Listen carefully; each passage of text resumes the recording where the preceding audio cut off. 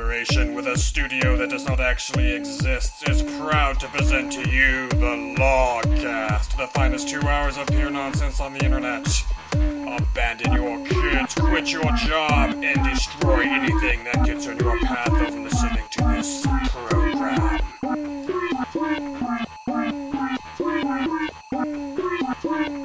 It's Mr. Pants.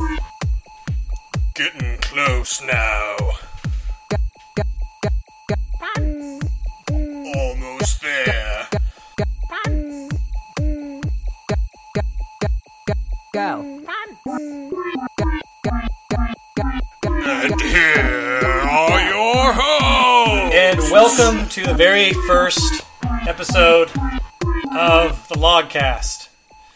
Log, as you know, is the Lord of Games from Banjo-Kazooie Nuts and Bolts, and I thought it was a fitting character, considering that he represents kind of both Rare and all of video games, and kind of accurately represents the new kind of landscape of Rare fandom with Playtonic, Gory Detail, Fortune Fish, and Rare themselves, and all these companies that have sort of spawned off from that.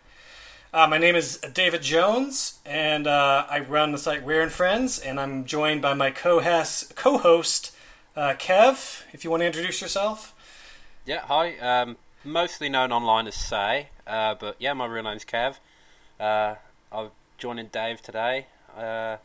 We've become quite good friends recently, playing on Xbox Live, various Rare Replay games. We met through the site DK Vine, and Dave showed me his site, Rare Friends, and I was really excited to see a traditional Rare fan site for the first time in, must be probably 10 years since anyone's even attempted Yeah, one. they've been kind of falling off the face of the earth. Like, I think at the peak of the 90s, I swear there was like maybe somewhere between like 7 to 10 Rare fan sites, and they all just started slowly shutting their doors, and it's been very sad.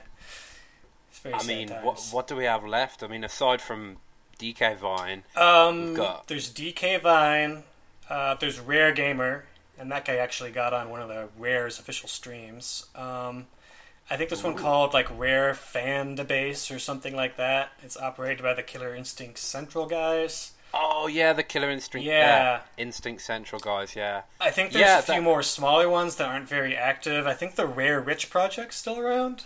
I'd like to think.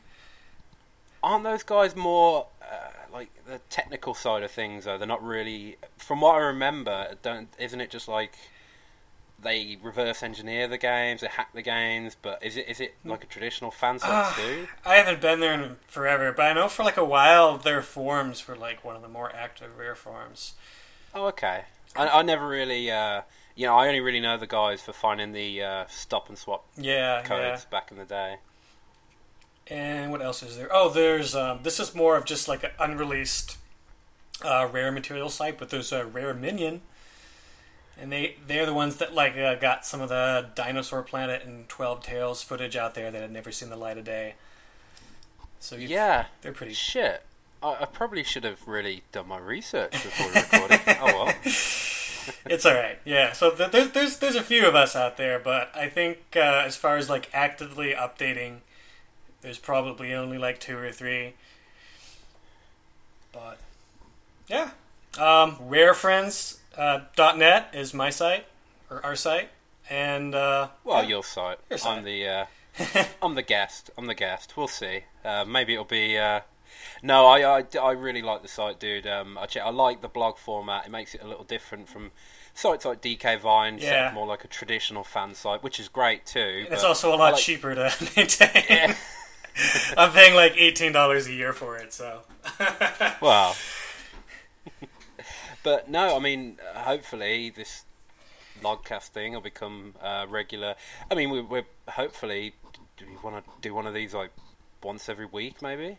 A week, every 2 weeks, something like that. I think we'll probably make that determination when we figure out how much work this actually is. Yeah, this is the easy part, talking. Yeah, and figure out how hard it is to sync up the audio and all that stuff. I imagine it can't be too hard.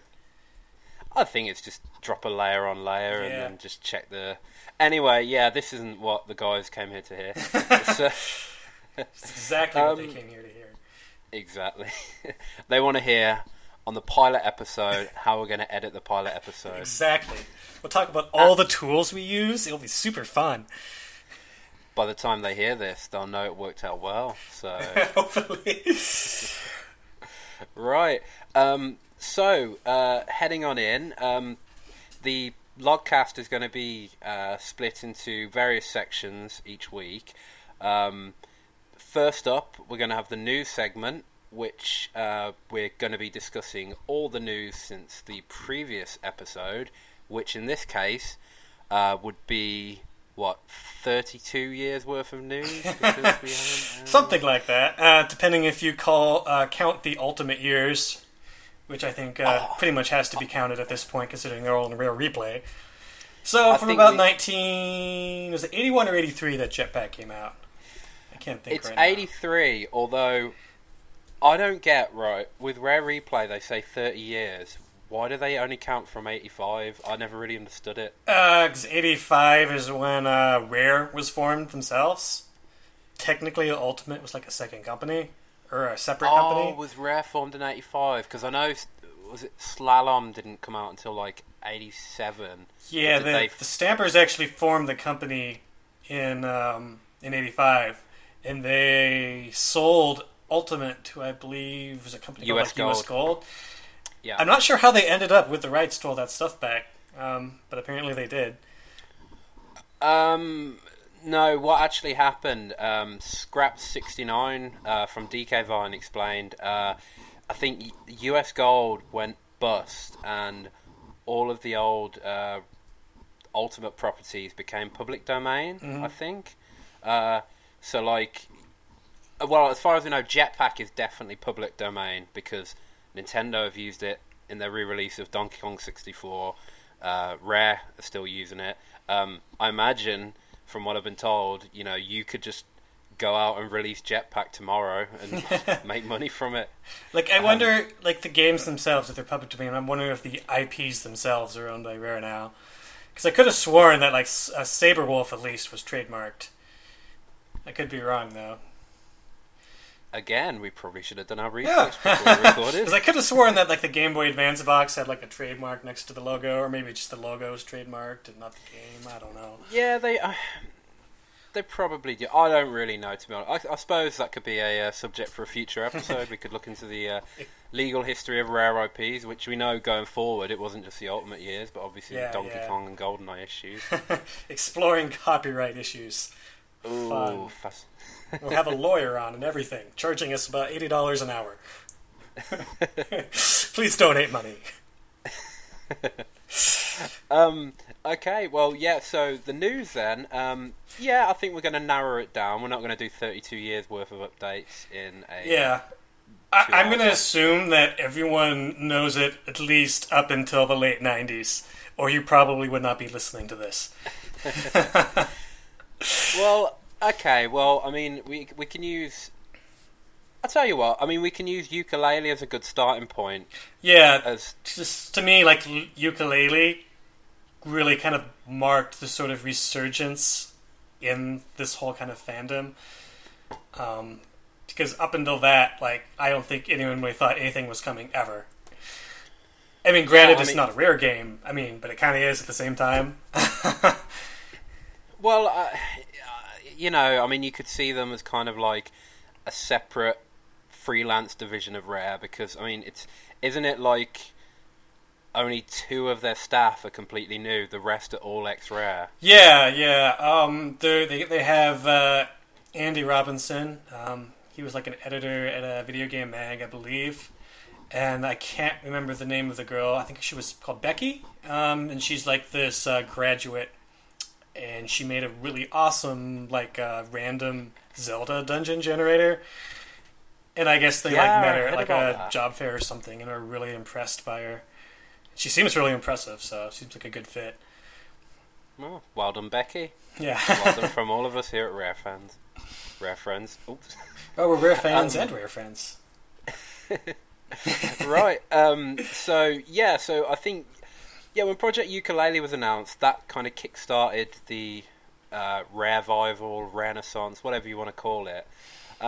And I remember at the time, Chad and Heil from DK Vine were kind of hinting that something was coming from Rare themselves, and I believe it was Phil Spencer who tweeted around this time saying he'd been to Twycross to personally check out the new Rare and the new Rare game in development, and he said, well, these guys are back, or something like that. He said, this is classic Rare.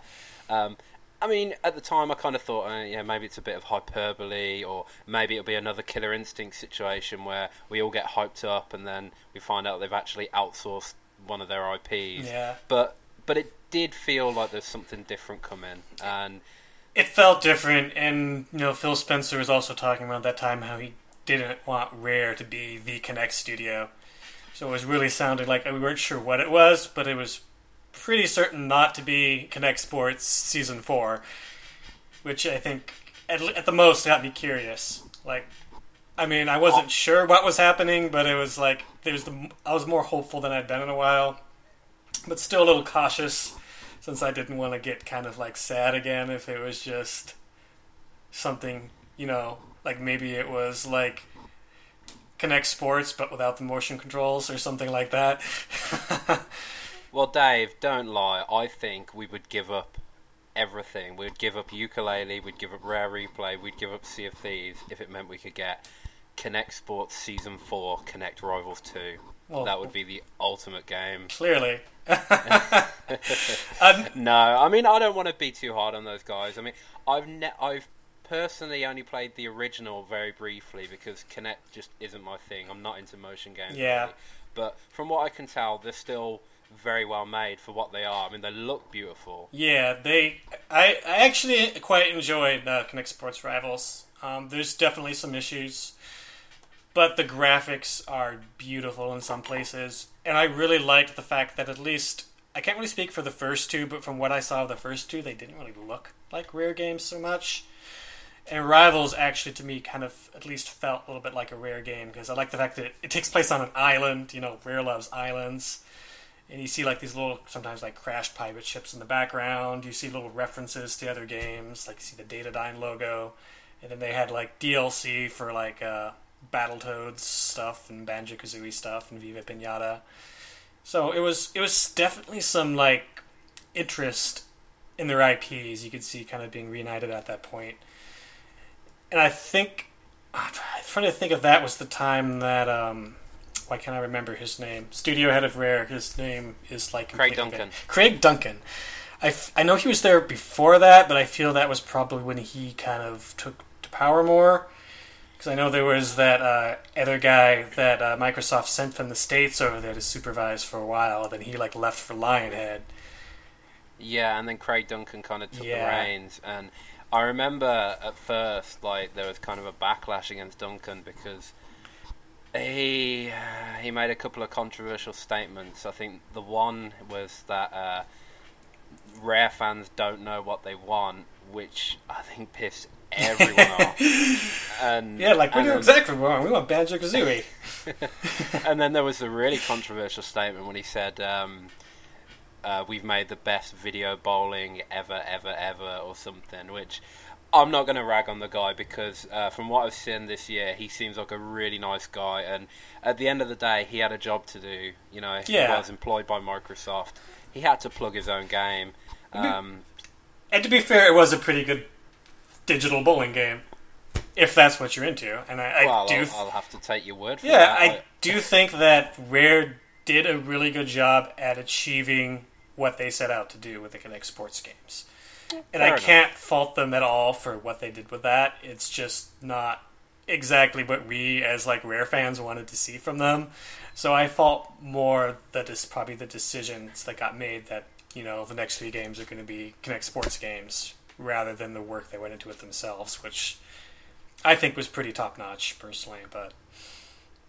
Yeah, well, I mean, I've got the demo of Rivals on my One. I've just never booted it up, so maybe I should check it out and see what I think, really. Yeah, I mean, it is motion gaming, so for us that don't like that much, there's always going to be that. And I find that I can't really play it in long bursts, but sometimes it's kind of fun just to pretend you're on a little wake ski whatever they call those things. Jet ski? Wake ski. I don't know what I'm talking ski. about. Wake ski, yes. The Russian vehicle. Yeah. It's the wake ski. This is what the Russian spies drive. Well, okay, so we came into this year with like 5 years of Kinect Sports behind us. Back to what we said before, Yooka-Laylee was announced, and then obviously when they unveiled the game, like when they first showed, did they?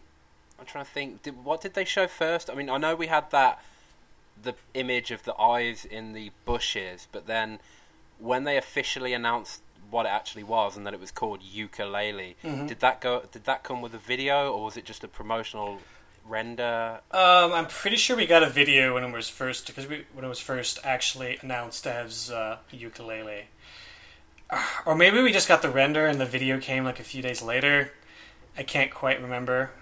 But I know when it was just Project Yooka-Laylee, all we had the eyes, and then we had a screenshot of the hub world and a screenshot of like the first jungle world. But no characters were seen though. And, okay. Yeah. The timeline's a little hazy because there's just so much this year. And then we saw that in action, and the Kickstarter started, and I mean, that thing, man, I really, I wanted it to do well, but I don't think any of us prepared for how well that was going to do. I know. I remember I was just taking my lunch at work when it went live, and I hadn't had a chance to like fund it yet. And by the time I got back from my lunch, it was fully funded. I'm like, holy crap. That was quick. And then they kept adding those goals as kicks, what do they call them? Stretch goals? Stretch goals. I was going to say kick stones. What the fuck? They actually have a stone that they kick to represent reaching a new goal. They've broken a few windows. They just, they tape Grant Kirkhope in his alley home kicking a stone. Like, all right, guys, if this stone can make it past my fence, you get one more fucking rap song. Yeah, if they hit like 3 million pounds, he just takes out like a golf club and like smashes it into his neighbor's window. And his neighbor's like, "What the fuck are you doing, Grant Kirkhope?" He's like, "It's my kickstone." Understood. Part of the funding has to go for repairs. All right, so so moving on from, we had, Yooka-Laylee in all its glory, and that was building up toward E3, and God, I mean, I remember, was it like a day or two before E3, there was the rumor online that Rare were doing a collection, like a game collection. I think it was like the night before. Like I remember seeing that. I was like, "Holy crap!" And then I just started like making game lists of what could possibly be in it. Well, I remember I saw the rumor like a week earlier, but it didn't have 30 games, $30. Like that was the night before. But before that, I'd heard rumblings about a collection, and I just kind of like, as like a very, very, very vague hope, I said, okay, the Banjo games, Perfect Dark, Conquer, Blast Corps, Battletoads. Yeah. I guess like maybe 10 games, and I was looking at the post, and I thought, jeez, I'm being really, really generous here. Like they're never going to put 10 games on a disc. The most honestly I'd ever would have hoped for was maybe a 3-game Banjo collection. Yeah, I thought that was probably all we'd ever get on kind of like a remastered collection of Rare stuff. But yeah, I mean, when you look at the recent trend with like the Jack trilogy, the Uncharted trilogy, and I mean, let's not forget what we ultimately got on Rare Replay. If you ignore all the pre-360 stuff, 360 alone, there's like 9 games, because there's like 5 retail games and 4 XBLA games. So, ignoring all the classic stuff, that's like what, $200 or $300 worth of games. Right there. I know, no kidding. And then like Battletoads Arcade, I mean, you can't even get that anywhere. It's like shop for an arcade board on eBay or something. Excuse me. But yeah, I was definitely really happy about that being included, because there hasn't really been like a legitimate way to play that at home, aside of like, as I said, trying to like eBay something that may or may not work.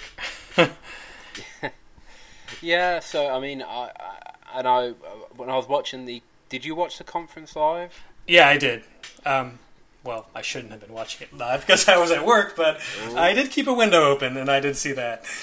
Well, I was lucky because over in the UK it was like 5:30 p.m. I think. It was the afternoon, and like I had the day off work, and my friend came over, and he kind of likes Rare, but he's not too heavily into it. And I kept saying to him, "This is Rare's year," and he was just like, "Dude, you're dreaming. This is a fantasy.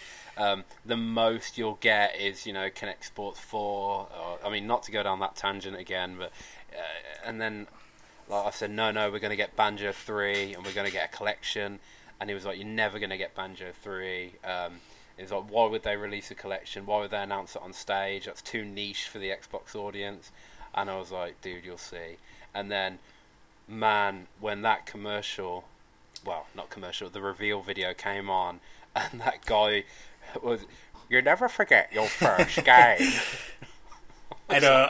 I started to get hyped when, I don't know if you noticed, but you could see the very top of the Rare logo underneath Phil Spencer's jacket. Yeah. So when he first caught up, I was like, is that the Rare logo?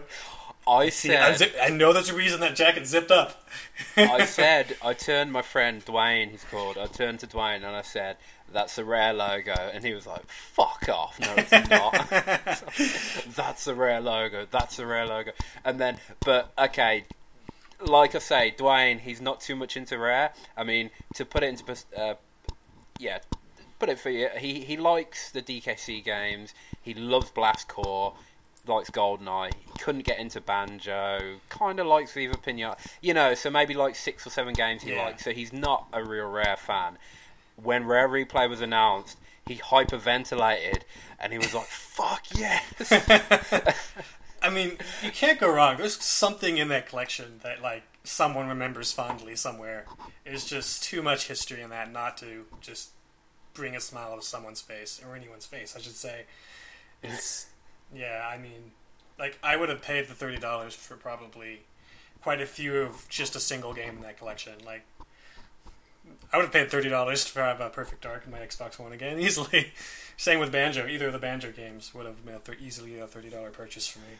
Well, but they're like $10 on the XBLA. Oh yeah, well, that's true. I mean, assuming that there wasn't backwards compatibility and all that, because I don't have a 360 more. Like, I'm not saying that that'd be a good deal. I'm just saying that I would legitimately pay that if I could to play those games. But that might be just because I have a problem. Well, no, I understand. I'm the same, dude. I mean, I'm the guy who. Okay, little tangent here, but this year it was really weird.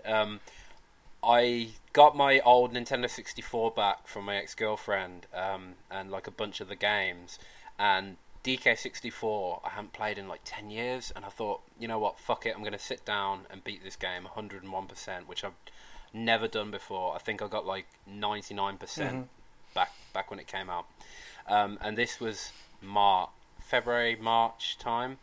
I beat the game 101% on the 30th of March, and then the next day the Wii U Virtual Console port was announced. I was like, shit. And in the UK, I don't know if you know, it came out that night after the Direct immediately. And I remember that, because I remember being annoyed, because like, I have to wait? Come on. So I just threw down, it was like £8.99 over here. I just threw it straight down. A game I'd just beaten and been infuriated by. It was like, this is a Rare classic. Available. I say in HD. It's not really HD. It's upscaled. But, it was an easier way to play it. And still, even just the fact that you're outputting through an HDMI cable to modern TV rather than going through all that composite, noisy cables from the N64 that just look terrible no matter what you hook them up to. Yeah, I couldn't get my N64 to look good no matter what I did. I mean, I screwed around with the settings, but when I was playing it on the Nintendo 64, like, some of the colours are really, really bright and some are really dark. It didn't look right, but anyway, I mean, the point of the story is, I'm saying, like, that shows how crazy I'll go for Rare. Immediately, I threw down 10 quid straight away for the game I'd just beaten the night before. Yeah. And no one believes me when I tell them the story, because it sounds too bizarre to be true. 15 and a half years after it came out, I finally beat it the night before the very first re-release ever. I honestly didn't think that Nintendo was ever going to re-release that game. It just, seemed too much. There seemed to be too much Rare in that game. I felt for like Nintendo to want to like sort of dig up that past that they kind of buried a little bit. Yeah, and I think we didn't really know what was going on with Jetpack, Yeah. and we thought even if they wanted to attempt it, we thought Jetpack would probably hold them back. And but yeah, I mean, that came out, so I suppose that's part of the revival as well. The fact that that game had its first exposure in so long. I mean, really, all that's left now is GoldenEye and Diddy Kong Racing. Those are the only two which kind of vanished from history. Yeah. Well, I mean, there was a Diddy Kong Racing DS, and you can still play that on the 3DS, so that's kind of something, I guess. Like I said, Diddy Kong Racing vanished from history. Oh man, I love that game. I love that game. I don't love it's Diddy my Kong favorite Racing kart DS. racer of all time, and I really wish that something would come back at least with that format. Like, I love like having the hub world and different objectives in the levels, and it was more than just racing around. Well, in preparation for this podcast, I was watching a YouTube video, like the complete history of Rare, and it was a really well-informed, well-put-together video. And then when they got to Diddy Kong Racing, the guy really casually said, even though it was clearly a Mario Kart clone, it sold really well. I was like, what the fuck? I hate when people say that. Like people said that about Banjo too. It's like, not just a Super Mario 64 clone. Well, I mean, it takes inspiration from it because it's the same genre, but it, like, I don't know, maybe a lot of people will disagree with me, but it takes the formula and then just makes it way better. Yeah, exactly. It did what Rare continually did through the 90s. They took Super Mario World and did Donkey Kong Country. They took Mario 64, did Super Mario 64, and, you know, they took Mario Kart and did Diddy Kong Racing. And even then, I mean, if you look back, I mean, it started as a 3D version of RC Pro Am, which is a game that came out, 6 years before Super Mario Kart? Yeah, you might be right. It was like 90, 91? No. The original, it was like 87. Oh, was it? I'm thinking about RC Pro Am 2 then, probably. Yeah, number 2 was like the very last NES game they made. But the original, it was like 87, I'm certain. Yeah, you're probably right. That was a pretty old game. So yeah, they really like laid the groundwork there for Super Mario Kart, and you know, I mean, I'm not taking away from Super Mario Kart. I think the first 3 games were very, very good, and Mario Kart 64 in particularly, I think it's very unique. It has a really sort of dreamlike feel. I can't explain it. I know. I'm with you though. That's my favorite out of the whole series. There's something about it that even though other games have more features, more stuff, there's just something about Super Mario or Mario Kart 64. I don't know what it is. A certain charm. It's got like this really dreamlike kind of otherworldly feel, and like the music and the visuals. Like I think it's even that, like, the way the 2D sprites are against the 3D backgrounds. It's so surreal. It's actually quite charming. So we're actually going against our Diddy Kong Racing argument here. But what I'm saying is, Nintendo, they managed to pump out a really, really good kart racer, but what Rare did, you know, they did a kart adventurer, and it was. Yeah. Even today, games aren't matching it. I think the closest we've come to matching it, actually, I don't know if you ever played Sega All-Star Racing Transformed. Is that? I played one of them. I'm trying to remember if that was. There's like 2 Sega racing games. I'm trying to remember which one that was. Is that the more recent one? Yeah, the more recent one. Okay. Yeah, I did play that one a little bit. I actually had it on the Vita, which probably ruined my enjoyment of it a little bit. Yeah, but it definitely seemed alright. I kind of sad I missed out on the one previous that featured Banjo-Kazooie as well. I don't know how that one was. I had never played it, but I kind of want to. It's pretty good. It's quite popular amongst like Banjo fans on DK Vine. Yeah, it's like even if it's not that great, I'd play it slowly because Banjo's in it. I know that sounds just slightly fanboyish, but no, dude, I understand. It's cool. I mean, I played the demo of the first one, but for some reason I never picked it up. Mm-hmm. But Transformed I actually got because when I had the Wii U, I got it on launch, and there was really nothing I wanted for it. And I thought I saw Sega Racing Transformed for like £15-20. It was really cheap for some reason, so I just picked it up. And yeah, I mean, don't get me wrong. I'm not saying for 1 minute that it's anywhere near Diddy Kong Racing level, but it's like the closest we've come in terms of varied racing. Like, the way the transformations work in real time, you kind of have to play it to... Oh, well, you said you did play it on the Vita, but no, play a console version if you ever get the chance. Pick it up. Yeah, it's...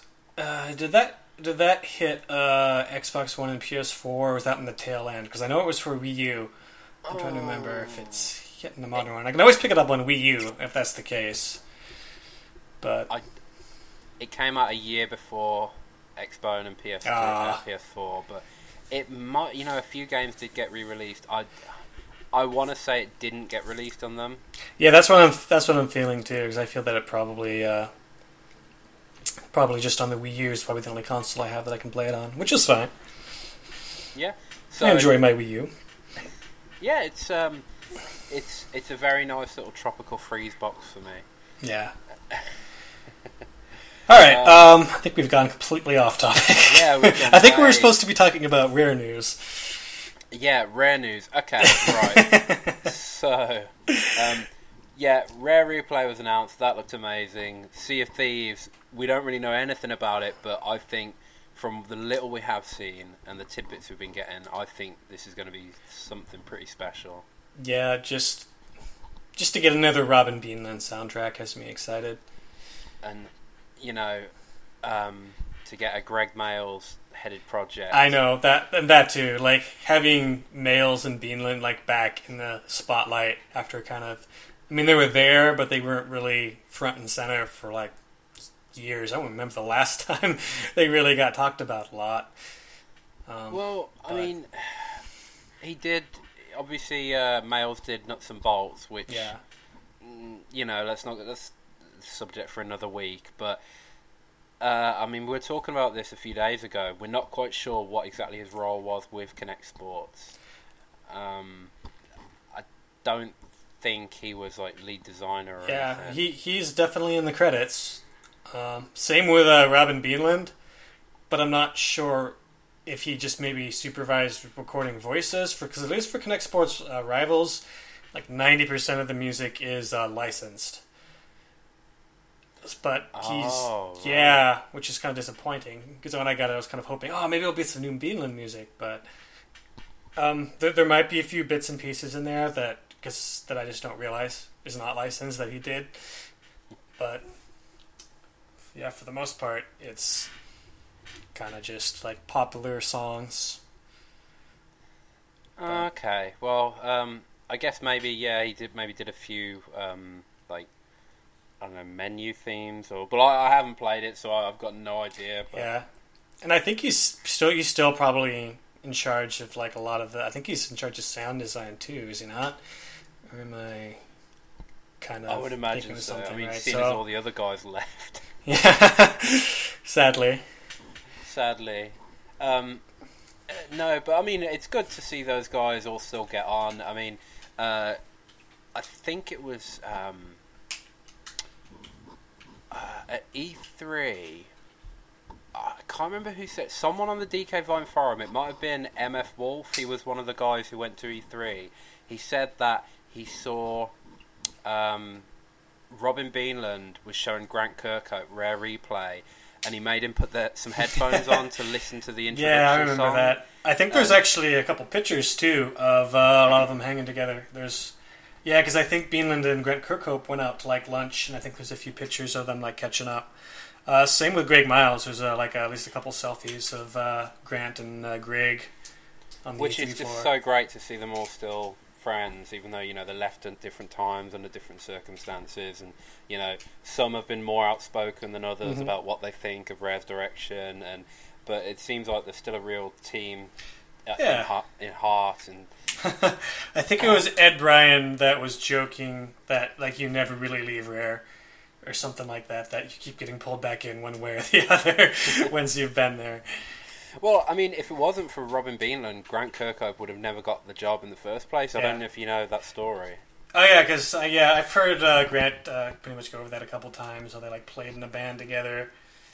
Robin got the job one way or the other, and then he just kind of like, hey, come on, try out, you'll be fine. And then Grant was all hesitant, then thinking it wasn't going to be his kind of deal. And I guess the rest is kind of history. Yeah, well, it's crazy to think. He said he was sending cassette tape demos to Rare for like a year, never got a response, and then randomly one day they call him up and they're like, hey, come in, and like, yep, here you go, make they gave him the Donkey Kong Country 2 soundtrack and said, alright, convert that to the Game Boy hardware. And yeah, that's quite the task. I can only imagine. And I mean, fair play to him, he did a very good job, I think. I mean, obviously it's never going to be as good as the SNES version, but I think he did a really good job converting some all those Donkey Kong Land games. They used some kind of wizardry to get those looking as good as they did. Yeah, and sounding as well. Yeah. I mean, when you compare like Super Mario Land, good game, but you compare their very simple bleepy bloopy soundtracks to sort of, I mean, just listen to the 8-bit Stickerbush Symphony, like. Yeah, I think that was kind of always like one of Rare's things was taking hardware and just making it do things that you did not think was possible. Yeah, like Conker's Bad Fur Day for the N64 looking like an Xbox original launch game. I know, I'm still like, I honestly think that the facial movements and expressions are way better in the N64 version than the Xbox version. And that's that's kind of still really impressive to think. Yeah.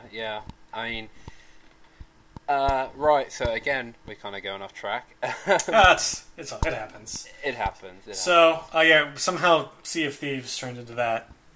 But I guess the moral of that is that we're all very excited about Sea of Threes. Sea of Threes. Now Sea that of would Thieves. be a brilliant title for the third game. Sea of Threes. That is a really good. I don't think I'd come up with the second one then.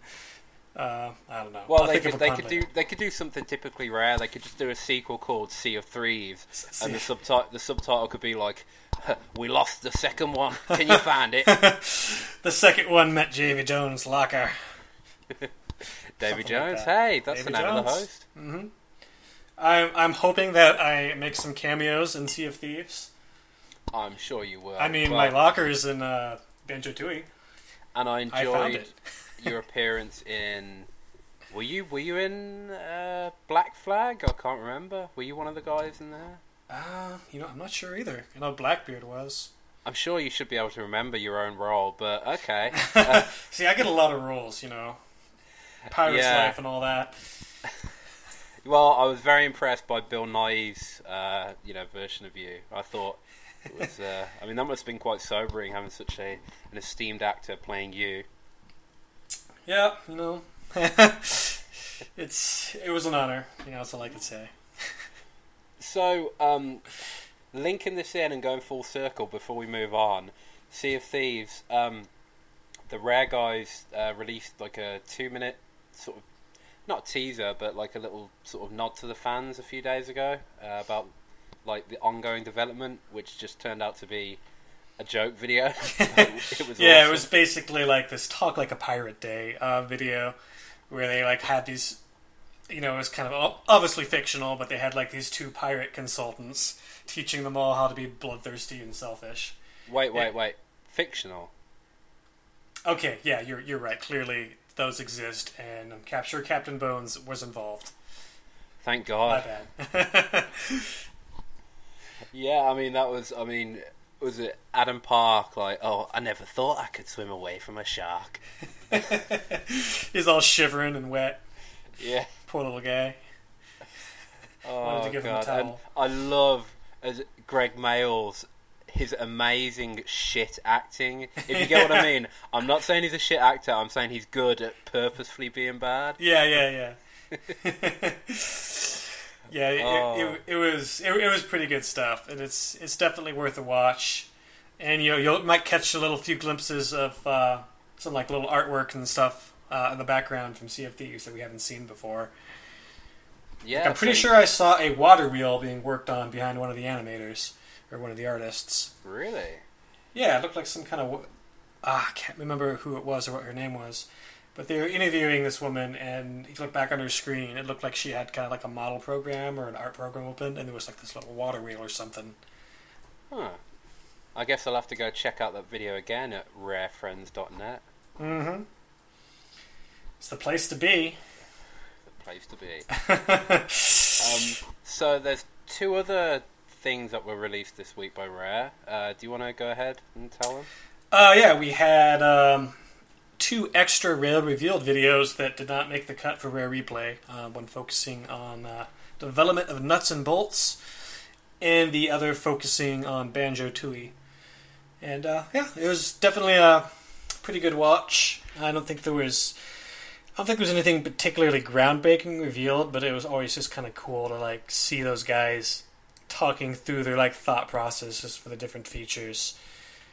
I think the nuts and bolts video was actually the better video to watch because whatever you think about the quality of the individual games themselves, the nuts and bolts video, it was interesting to hear all these things we've never had actually confirmed directly from them, where they actually said, no, look, we had this idea, it was always Banjo, we wanted to change the way you approach platforming challenges. Yeah, whether you agree with that or not. Yeah, so I think there was always this rumor going around that they made a cool vehicle building game, thought the IP was weak, and then like dropped Banjo-Kazooie in at the last minute or something like that.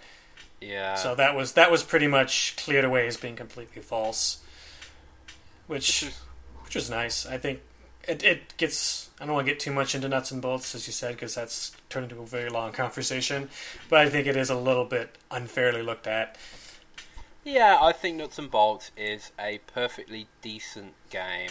Not the worst game Rare's ever done, certainly not the best, but it's definitely worth checking out, and it's especially, whether you played it or not, check out that Rare revealed video. Check the Banjo-Tooie one too, which is cool, but it didn't really tell us anything new. It was more kind of what we already know. They were just talking about, we had this game Banjo, and we thought, let's make it bigger.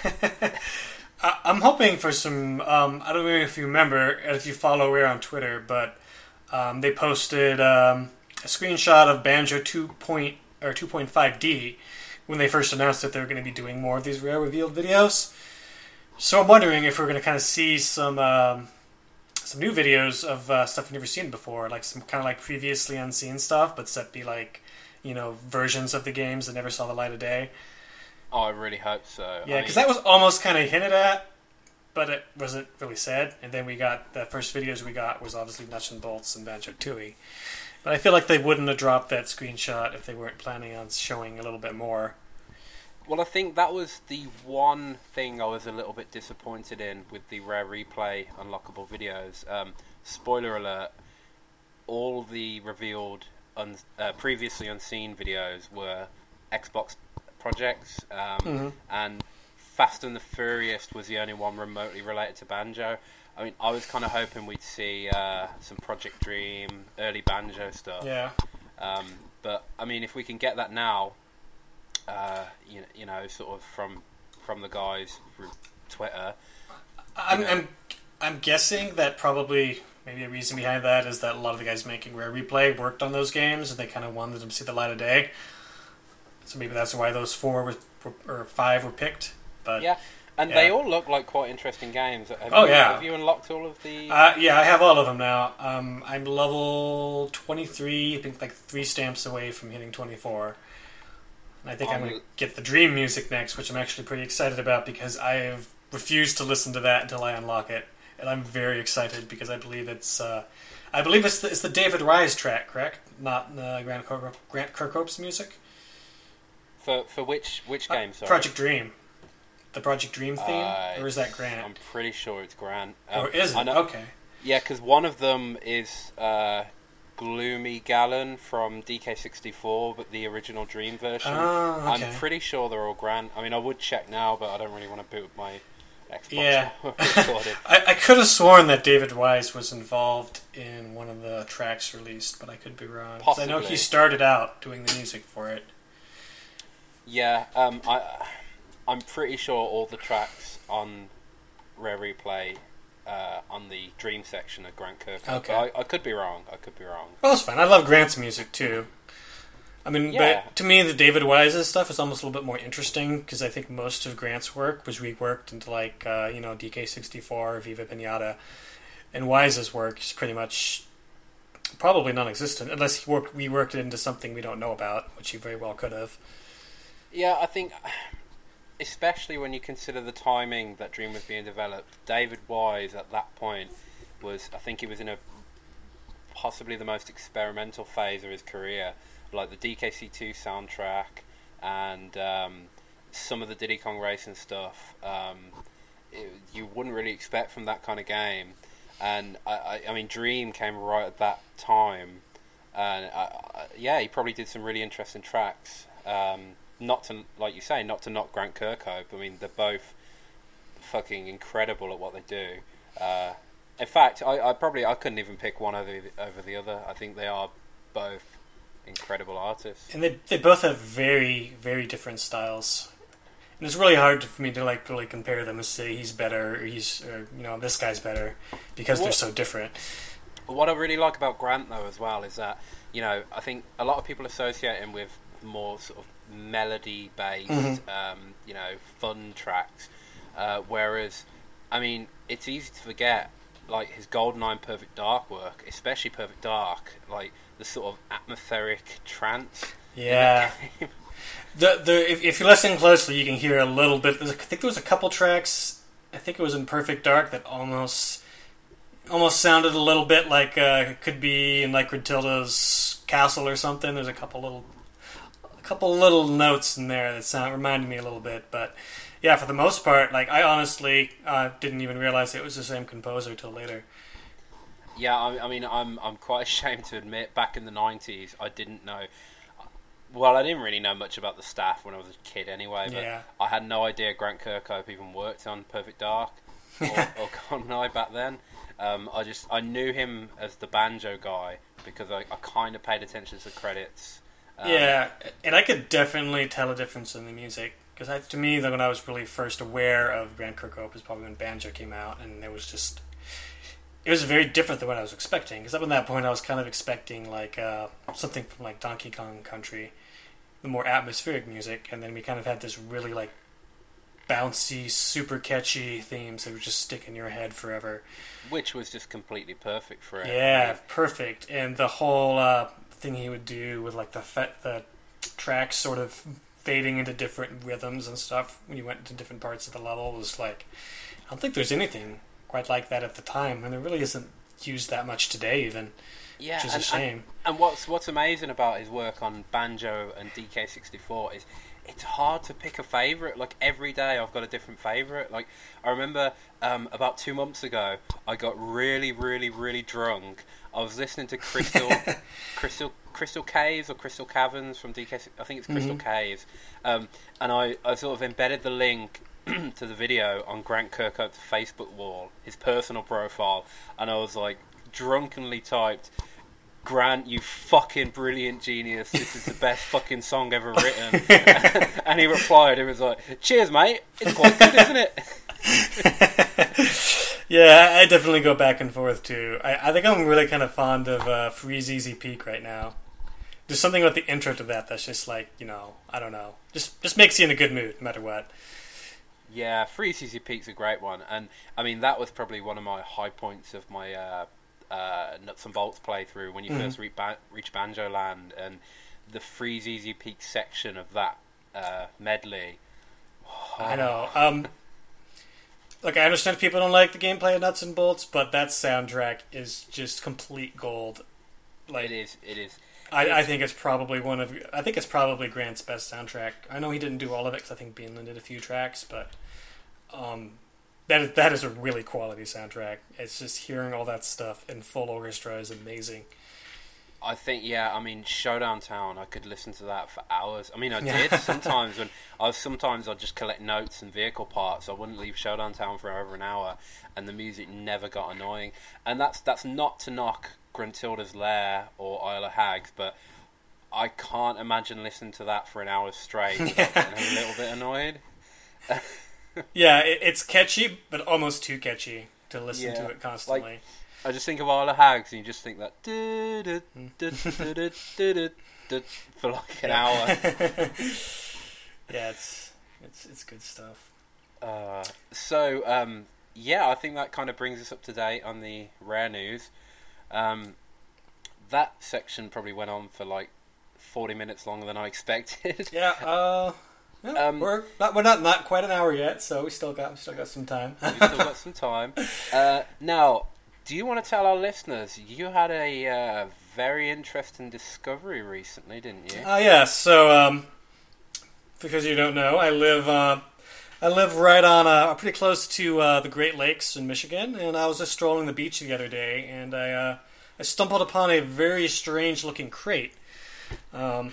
Very waterlogged, and there seemed to be several mysterious logos on it, one of which was the Isle of Hag post. So I cracked that sucker open, and I seem to have come into possession of some very unique personal journals and diaries. And I think you guys might be interested to it. We might have to crack these open. I think they're going to give some insight into some people we all know and love. I don't know if I want to say too much more than that yet, but... Now, what I love about this discovery is that it's so believably realistic. Like, it's you are telling the truth. I mean, that's a fact. That's scientific fact. Scientific. Definitely. Wow. I mean, I think what you're going to have to do, you're going to have to dust off those journals, treat them with very great care, because you don't want to rip those pages or smudge the wet ink. So, take a couple of weeks to dry them up and translate. Are they written in English, or haven't you checked yet? There seem to be a couple different languages. One of them looked like it was written entirely in musical notes, and it was a little bit confusing. But I'm pretty sure that it may be some form of communication. I really can't wait to hear some of this, because, I mean... I imagine, let's say, for example, Isle of Hags, let's say Banjo wrote a journal. Would he write in sort of really eloquent English, or would it be like... I know, that's a very good question, because, I mean, I get the feeling when you're playing Banjo that this is probably a subtitled translation. So, is this... Like, how is this going to be when he actually writes down his own native tongue? We don't really know how he writes. Well, thank God that you are an expert translator. That's your secret moonlight job. Mm-hmm. And I look forward to hearing exactly what you find, maybe in time for the next episode.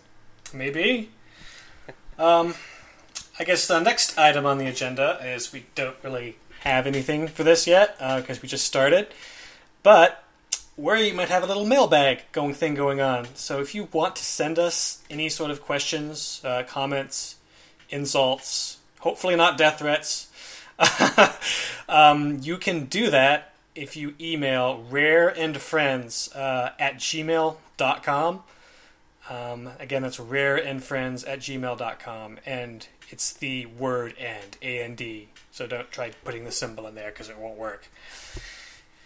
Or you could join the forum on rarefriends.net, and you could post in the dedicated questions for the Logcast thread, which by the time you hear this will definitely be up. Yes, it would be very appreciated. The forum's pretty new right now, so it's going to be a good place for discussing things related to this podcast, though, and rather than just screaming at your speakers about how crap we are, you can do it on the forums. So, yeah. Well, get on that. Okay, alright then. Now, the next segment, again, we don't have anything ready for it, but we are going to be looking at the history of Rare developers. We're going to be sort of taking an in-depth look at the career paths of specific developers, and pick a different one each week. It could be someone really, really famous, like David Wise or Greg Mayles, or we could go for some of the more obscure ones, like well, they're obscure, so I can't think of any. Some guy who coded some game. Yeah, I mean, we don't know his name yet, but we could find out. Yeah, I mean, every single staffer is just important as the next, so I look forward to, we're going to have sort of a, sort of like mini history about various developers each week. And on that note, if you would rather, if you're a developer, at past and present, if you'd rather it come from your own mouth rather than us trying to figure out stuff on our own, we would love to have you on the show. It would definitely be a great honor to have anyone from Rare, past or present, and that would at least keep the record straight rather than us getting possibly inaccurate information from wikis. So, well, there you have it. The challenge has been set. Indeed. We promise we won't bite. Maybe. You do. No promises from Kev. Alright, we're probably maybe more than halfway through, depending on how long this next segment takes. But this is actually the main segment, and we thought, for some bizarre reason, the best way to start a Rare podcast would be to talk about Perfect Dark Zero. And that's going to be kind of our focus this episode. Yeah, Perfect Dark Zero, possibly one of the most, like, I can't even say polarizing, just like, it's off the charts how varied the reactions to this game have been over the years. It's very interesting. It's up and down. There was a time when people were just like really loving on the multiplayer, and I think that only didn't last that long. And then people got other games, and they started looking back on it less fondly. Call of Duty 2. Yeah. Call of Duty 4. Like, this is where it's at now. We don't need none of these Joannas and Darks. Yeah, like, who would want to play as a woman? Exactly. Exactly. All the dude bros. I refuse to play a game now if the main character's biceps are smaller than my entire body. Exactly. And they can't have any hair. If there's any hair on a character, it's just unacceptable. That's not me. Hair is a sign of femininity, and as people who know us know, we hate women and we love manly men, and that's us. Mm-hmm. I'm offended when there's a female in the video game. It makes me mad because that's not realistic for women to exist. I think Playtonic should fire Becky, and I think that water wheel developing woman from Sea of Thieves should go work at a cleaning company. Shit. No, none of that was true. We love women. Yeah, please don't believe any of those things we just said. We appreciate you, Becky. Please stay at Playtonic forever and do interviews and possibly be on our show. Yeah, and Mrs. Water Wheel, keep cranking out that water wheel. I look forward to interacting. I think we really need to watch that again so we can actually get her name next episode. I remember the one you're talking about. Yeah. She's got like a really thick Midlands accent, which is not too different from mine. And she's like, "I'm making this game, and the water wheel is my life's dream." If there's anyone not offended, please reach out to us. Yeah, I don't think we've got too bad yet. I don't think we got too bad. We're honestly probably pretty tame in comparison to the DK Vine guys. Yeah, and they got Chris Sutherland, the fuckers. Yeah. Right, okay, so, right, I suppose first of all we should a very brief overview of, it's a brief history of Perfect Dark and GoldenEye. I mean, again, we kind of don't want to go too in depth because these games deserve spotlights of their own later on. But do you want to kind of explain how this all started with GoldenEye?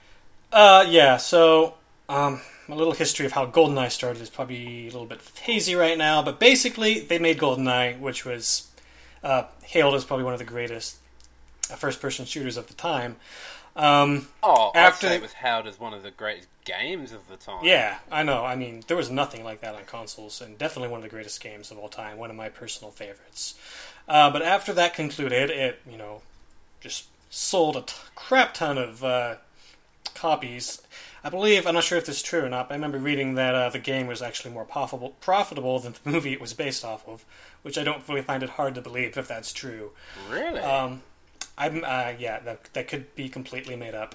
But I know I read it somewhere on the interwebs, and the interwebs is always right. Well, okay, let's think about this. It sold 8 million copies. Let's do some quick math. It sold 8 million copies, roughly. And what did it cost? Like $60 back then? It had to have been 50 or 60. So, I can't remember. It was a while ago. I mean, I don't know what the profit ratio margin would be. I mean, should we say half that? Should we say half of that was profit? I've got no idea. Do you? I don't either. So let's just make things up. Okay, let's be generous. Let's say they made $40 from each cart sold. So 40 times 8 million is a lot. A lot. But no, I mean that's like what? That's like 280 million. Let's say 300 million. I'm sure the movie. But then again, I suppose the movie probably had a really big budget because it was a big revamp, so it might not have been as profitable as. Okay. Yeah. Okay. Like I honestly when people talked about GoldenEye around that time, I feel like it was the game, and people are like, oh yeah, there was also a movie. Yeah, it was just so just blindsided by the game as being that's what GoldenEye was. It wasn't a bad movie though. I actually really enjoyed the Bond movie as well. Oh, I love the movie. I mean, I watched the movie after I played the game, and I think the movie was even more special to me because I was like, fuck, that's from the game, everything that was from the game. I know, I keep feeling that it's a movie based on the game, even though I know the game's based on the movie, but to me it is. I mean, Rare's attention to detail, and we know from what we found out since, they briefly visited the set, but it was most of the stages were recreated based on blueprints of the sets, and man, you watch the movie and it's almost one-to-one, like the facility plan, the the archives, the bunker.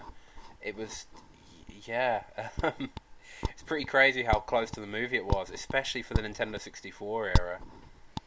I mean, yeah, it was definitely something special, and if I remember right too, it was supposedly defunded by Nintendo during development, and then Rare just finished it themselves, and I guess we got funding at some point.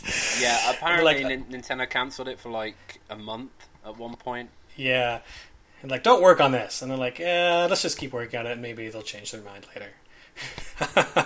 And it worked out for them, definitely.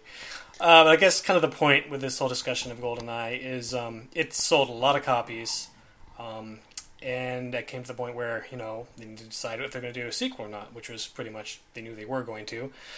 And they didn't really want to go with the Bond license, which is completely understandable. You made this big blockbuster game, and you not going to have any sort of creative ownership over the characters or world. And that's kind of how Perfect Dark was born. It was basically taking the engine and gameplay of GoldenEye and putting it into this new sci-fi world with new characters and this new secret agent, Joanna Dark. And that's kind of the brief premise. I don't know if you want to touch any more on that. Yeah, well, I should add to that, the development of Perfect Dark itself was a bit tumultuous because Martin Hollis, director, left like halfway through development. Oh yeah, the whole Free Radical split off. No. Martin Hollis left to work at Lionhead. It was the other guys who went to... Oh, that's right. Didn't Martin hang Hollis on. go to like No. Tsunami or something weird? Hang on. No, Martin Hollis, actually, I'm completely wrong.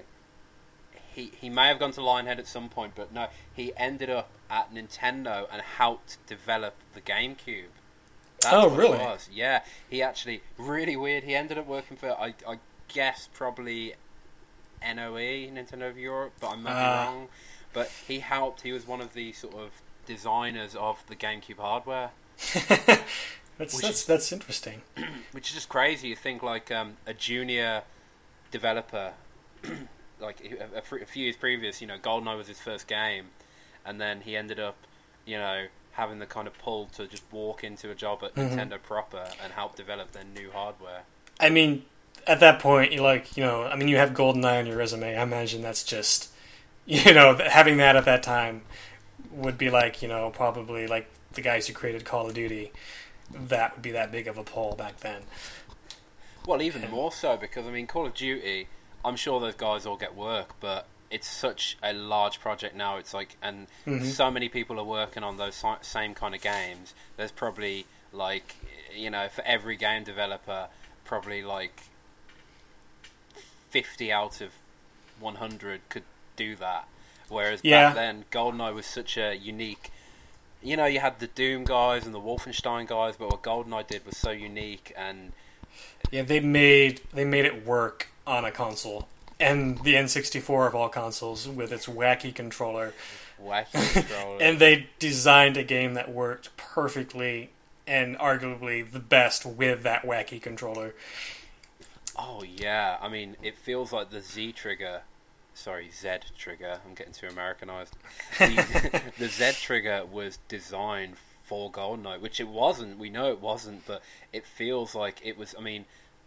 That moment when I first played GoldenEye, it just hit me. I was like, shit, this is a gun trigger. Until then, it was like Mario's ass button. And I know, in the implementation of the C buttons for strafing and things like that was genius. At that point, you didn't have more than one, control stick, and people didn't really consider having another control stick. And it basically took something that was intended to use for camera controls and sort of, obviously it wasn't like the dual stick configuration we know now, but it was kind of an early concept of what eventually became dual stick controls for shooters. And it's so easy to slip back into. That's a weird thing. Like, me and my friend, every Wednesday night we do like a charity gaming night at a local pub. And a few weeks ago we had a GoldenEye tournament, and I hadn't picked up the game for a few years at this point, and I was really worried the controls were going to throw me off. But no, it's like my muscle memory for that game, even though I'm so used to playing dual stick shooters now, I picked it straight back up instantly, and it felt right. Which is crazy.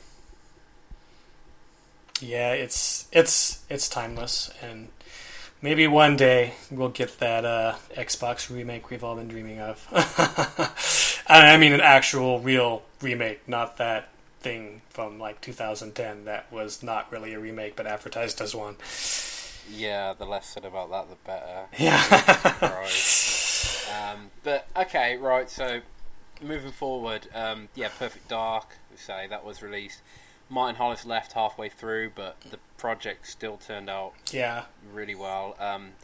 Obviously, it came out right at the end of the Nintendo 64's lifespan, so much like Banjo-Tooie and Conker, it didn't really sell as well as they hoped, but it's still, I think it shifted like 2 million units, which that sounds about right. that's quite impressive when you think it was, the Dreamcast was okay.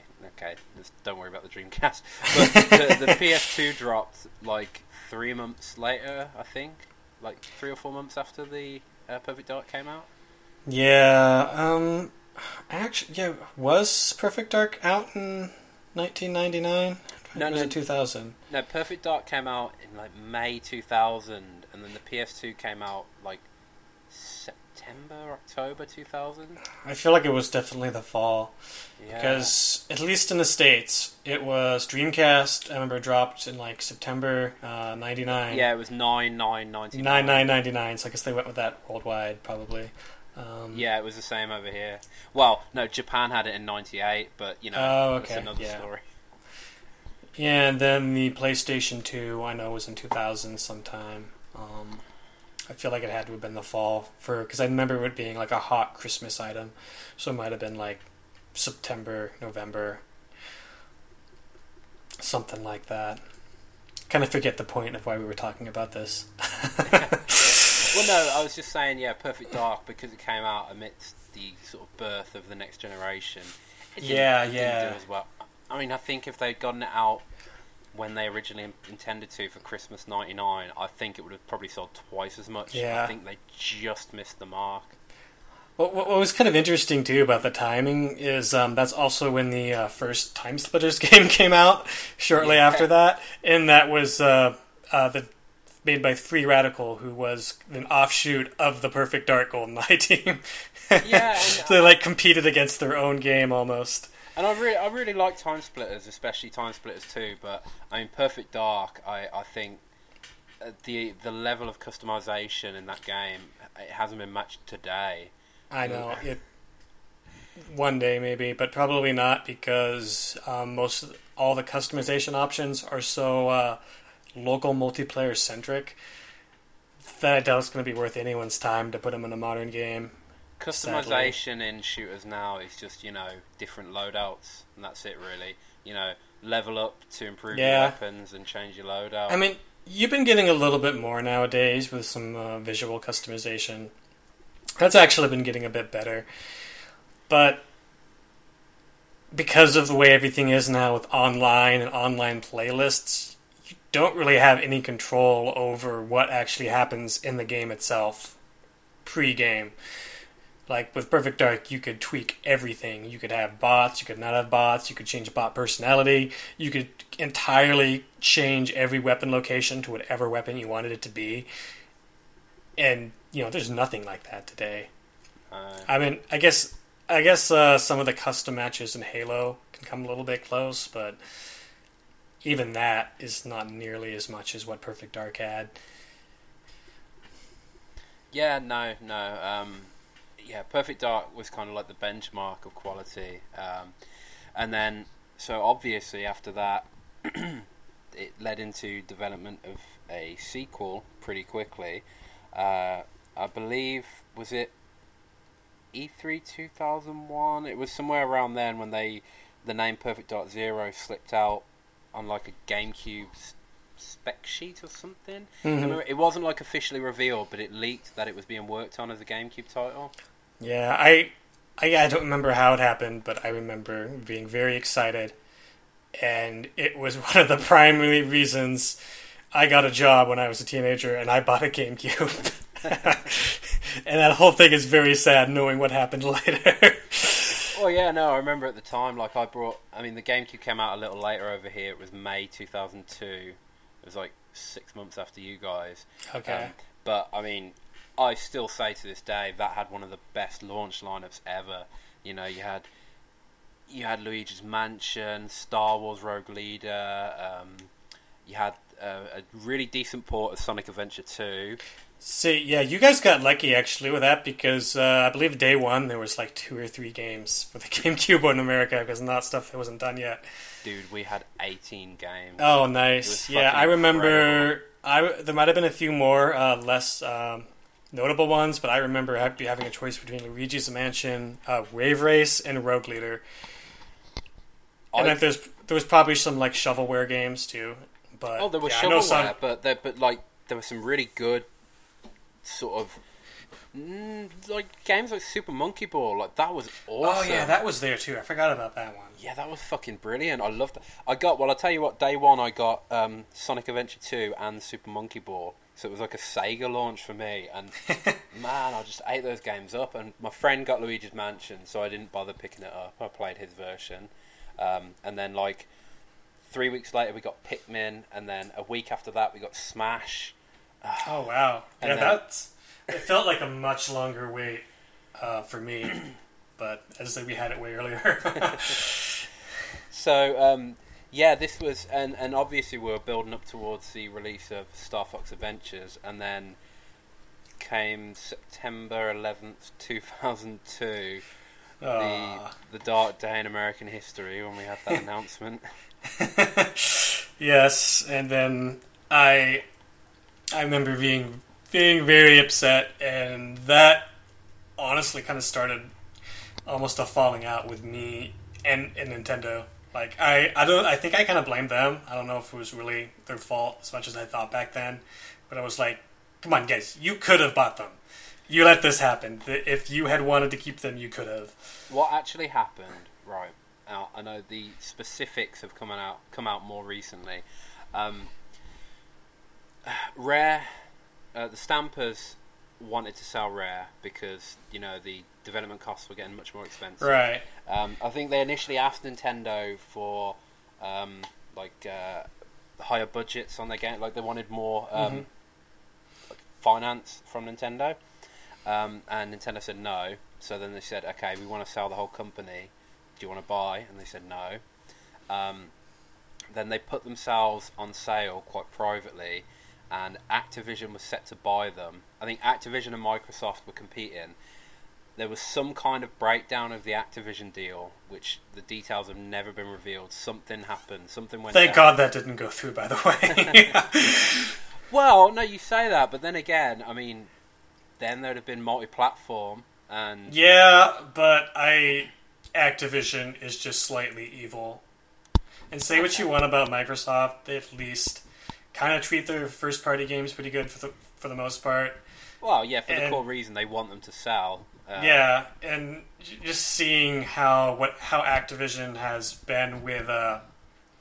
they don't even own Bungie, and just seeing how anti-consumer some things have been with Destiny, which actually I just started playing again, and I'm not saying it's a bad game, it's actually pretty good in places. It's more how the game was sold and has been sold that has been really shitty. Okay. And I think Microsoft is partly to blame for that, and I feel like if Rare had ended up with Activision, we would have got those same kind of just anti-consumer policies with games being released piecemeal or ridiculous $50 season passes, which Activision also does for some of their games. Yeah. Yeah. Okay, fair enough. But, yeah, so the Activision deal broke down for some reason, and then Microsoft, I think Ken Lobb at this point was working at Microsoft, and he basically said, look, you guys should buy Rare. And, you know, I imagine he was having a beer with Bill Gates, and Bill Gates was like, well, damn, Lobb, get the fucking Stamper Brothers on my team. I don't know what Bill Gates sounds like. I assume he's a crazy cowboy. Yes, clearly all Americans sound exactly like that. That was a spot-on impression. Clearly.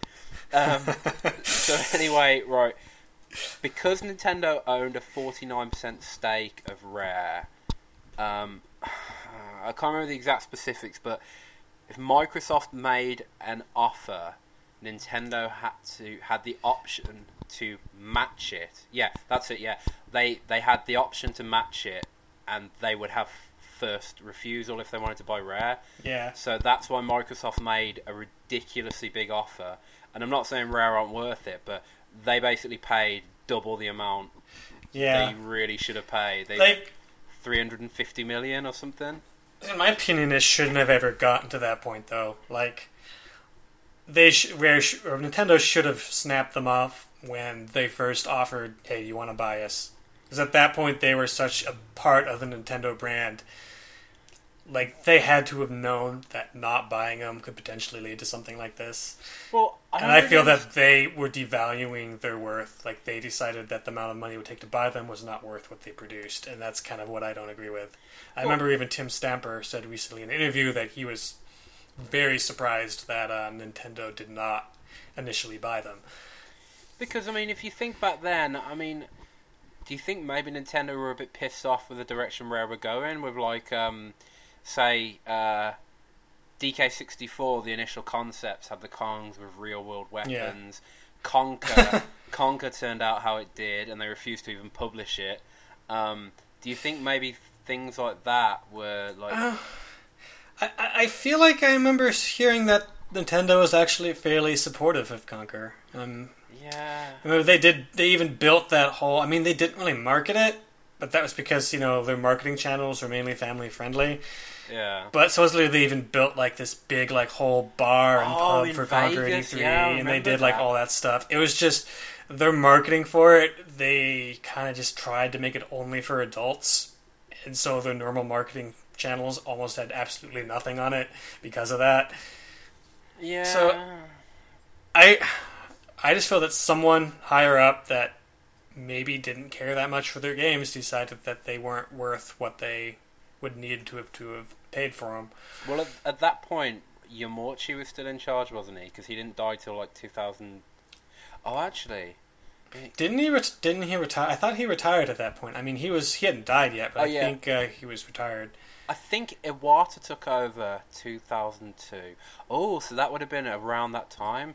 Maybe when Iwata came in, maybe he just didn't... I mean, I don't want to speak ill of the dead, because they're both dead now. I mean, it could have been. Anyone. It could have been... it's not... I imagine a decision like that probably wouldn't have been made by just one person. Oh, no, yeah, it would have been a board decision, but yeah. I still assume he'd have had, like, some serious... I get the feeling it was purely financial, because Rare's games weren't selling as well around that time, and they probably just decided that it wouldn't improve their bottom line enough. Yeah. And, it makes sense from a business standpoint, I guess, but it's like... Long term, that's such... Sorry, go on. Good. As a long term of the Rare brand and characters, I mean, that is part of what Nintendo was in the 90s. And to lose that company, it doesn't mean just you lose future games. It means it ended up with them losing, the rights to republish all of these classic games that they could have put on the Virtual Console. Yeah, and Nintendo loves to re-release games. Like, I mean, imagine, by now we would have had Banjo-Kazooie 3D on the 3DS. Yeah. All the N64 games on the Virtual Console. And, I mean, if you just look at, saying the Rare games didn't sell that well at that time, yeah, because Rare were releasing games for the Nintendo 64 at that point in the cycle where it was... No games were selling. I mean, Majora's Mask, that shifted, 1 million units? I think from 1999 onwards, the N64 kind of died off. Pokemon exploded, and I think it was only the Pokemon games that still sold, like Stadium and Snap. Yeah, but that was like a phenomenon. Yeah. I mean, I know some people bought a Nintendo 64 just to play the Pokemon games, and I don't think... I think at the time there was some crossover, obviously, between Rare and Pokemon fans such as myself, and I assume you too. Oh yeah, I was big into that back in the day. I mean, yeah, I guess Pokemon was taking the world by storm, and Rare, even though they were critically the most acclaimed developers on their system, I guess they just thought, well, if they're not making the money, yeah, you're probably right. I do wonder if in hindsight Nintendo regrets not purchasing them when they had the chance. I think there has to be a little regret. Like, I wonder maybe they didn't think it would go this far with them having to, like, sell back their shares and have this sort of, like, divorce-like situation where deciding who gets what IPs and all that nonsense. So, I don't know. I think it was just probably a bad call someone made, and I think they're probably regretting it.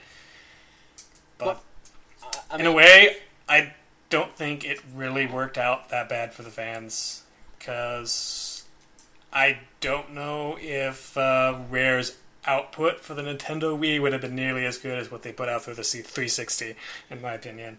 Well, yeah, because everyone's quick to jump on Rare for the Xbox and bash them. And I mean, obviously, the main point of this segment is to go into Perfect Dark Zero, but aside from that polarizing title, you know, Ghoulies didn't do very well. Trust me, dude, if Ghoulies was a GameCube game, mid-GameCube life, that would have done really well. Yeah, for sure. And most of their games, I think, probably would have sold well on Nintendo consoles. And I think they're going to start selling well again on Microsoft consoles, because I think a lot of that sort of console war fanboyism, while it's still around, it's not as pronounced as it was before, because I don't think I know a single Nintendo fan that only owns a Nintendo console now. I know of a couple on like these crazy Facebook Nintendo fan sites, but yeah, in real life, yeah, you get a Nintendo console to play those games, and you have a regular console or a really powerful computer to play everything else. Yeah, exactly. And I think as long as Rare continues to make these type of games, I think the Xbox could become like the other console for the Nintendo fan. And it's not so much before, well, like especially for Ghoulies, when the GameCube was really a direct competitor to the original Xbox. Yeah. After that, I mean, we had the Nintendo Wii, which I kind of said that I'm kind of glad that Rare didn't have to make games for the Nintendo Wii, because I was not a fan of that console. Well, And I don't think the game, if they had tried to make their 360 output for the Nintendo Wii, I don't think it would have turned out nearly as good with that limited amount of power and that rather restricting controller.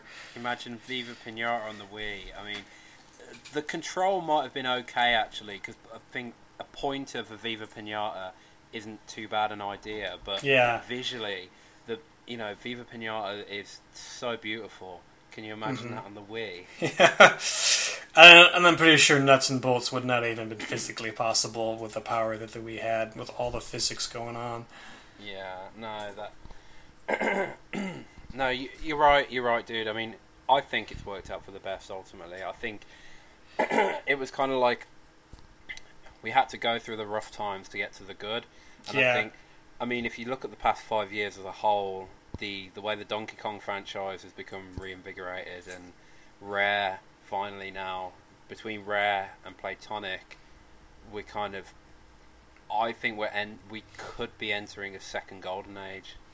Yeah, I kind of agree, because even if Rare themselves doesn't pursue sort of the old school genres, there's still going to be Playtonic doing that, and they said themselves they want to do more games, more genres, more types of things.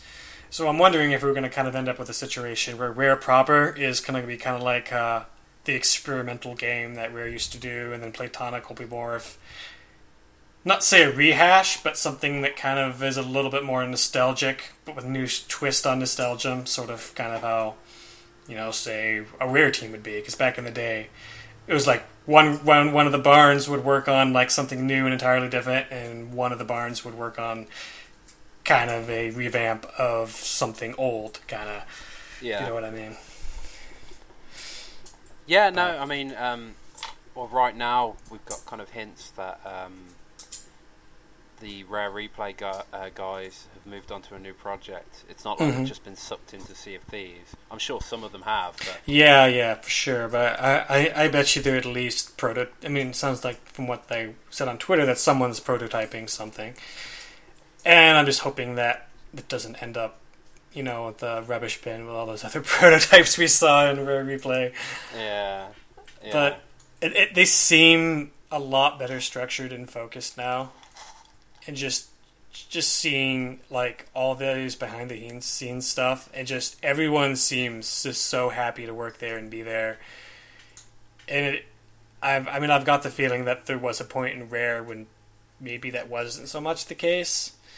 Yeah, I mean, last year we kind of hit the sort of the bottom, I think, of this whole Microsoft situation when you had all the layoffs, when like Chris Sutherland and a few others got all basically laid off all at the same time, which is really sad. Yeah. I still find it odd that some of the guys like Sutherland were let go, but I imagine it was probably purely financial, and maybe they were probably redundant. They had other people that could do what they could do for less, and it was probably something like that, which is kind of sad, but you can't really be too mad about it. I mean, Connect Sports Rivals did not sell very well at all, so I imagine that they had scaled up so much for that they just couldn't sustain paying all these guys. Yeah. So, I mean, we've kind of like skipped right over where we're going with this. I know. Yeah, we were supposed to be talking about Perfect Dark Zero. And we've ended up in 2015 again. I think... Go on. I think we should count this as probably going over the development. Maybe we should just kind of move on to our first experiences with the game, if that's all right, just to keep it moving along. So yeah, I just want this. Yeah, I just want to very briefly say, so Perfect Dark Zero was moved from the GameCube onto the Xbox, and then halfway through it was shifted to the 360 to be a launch title.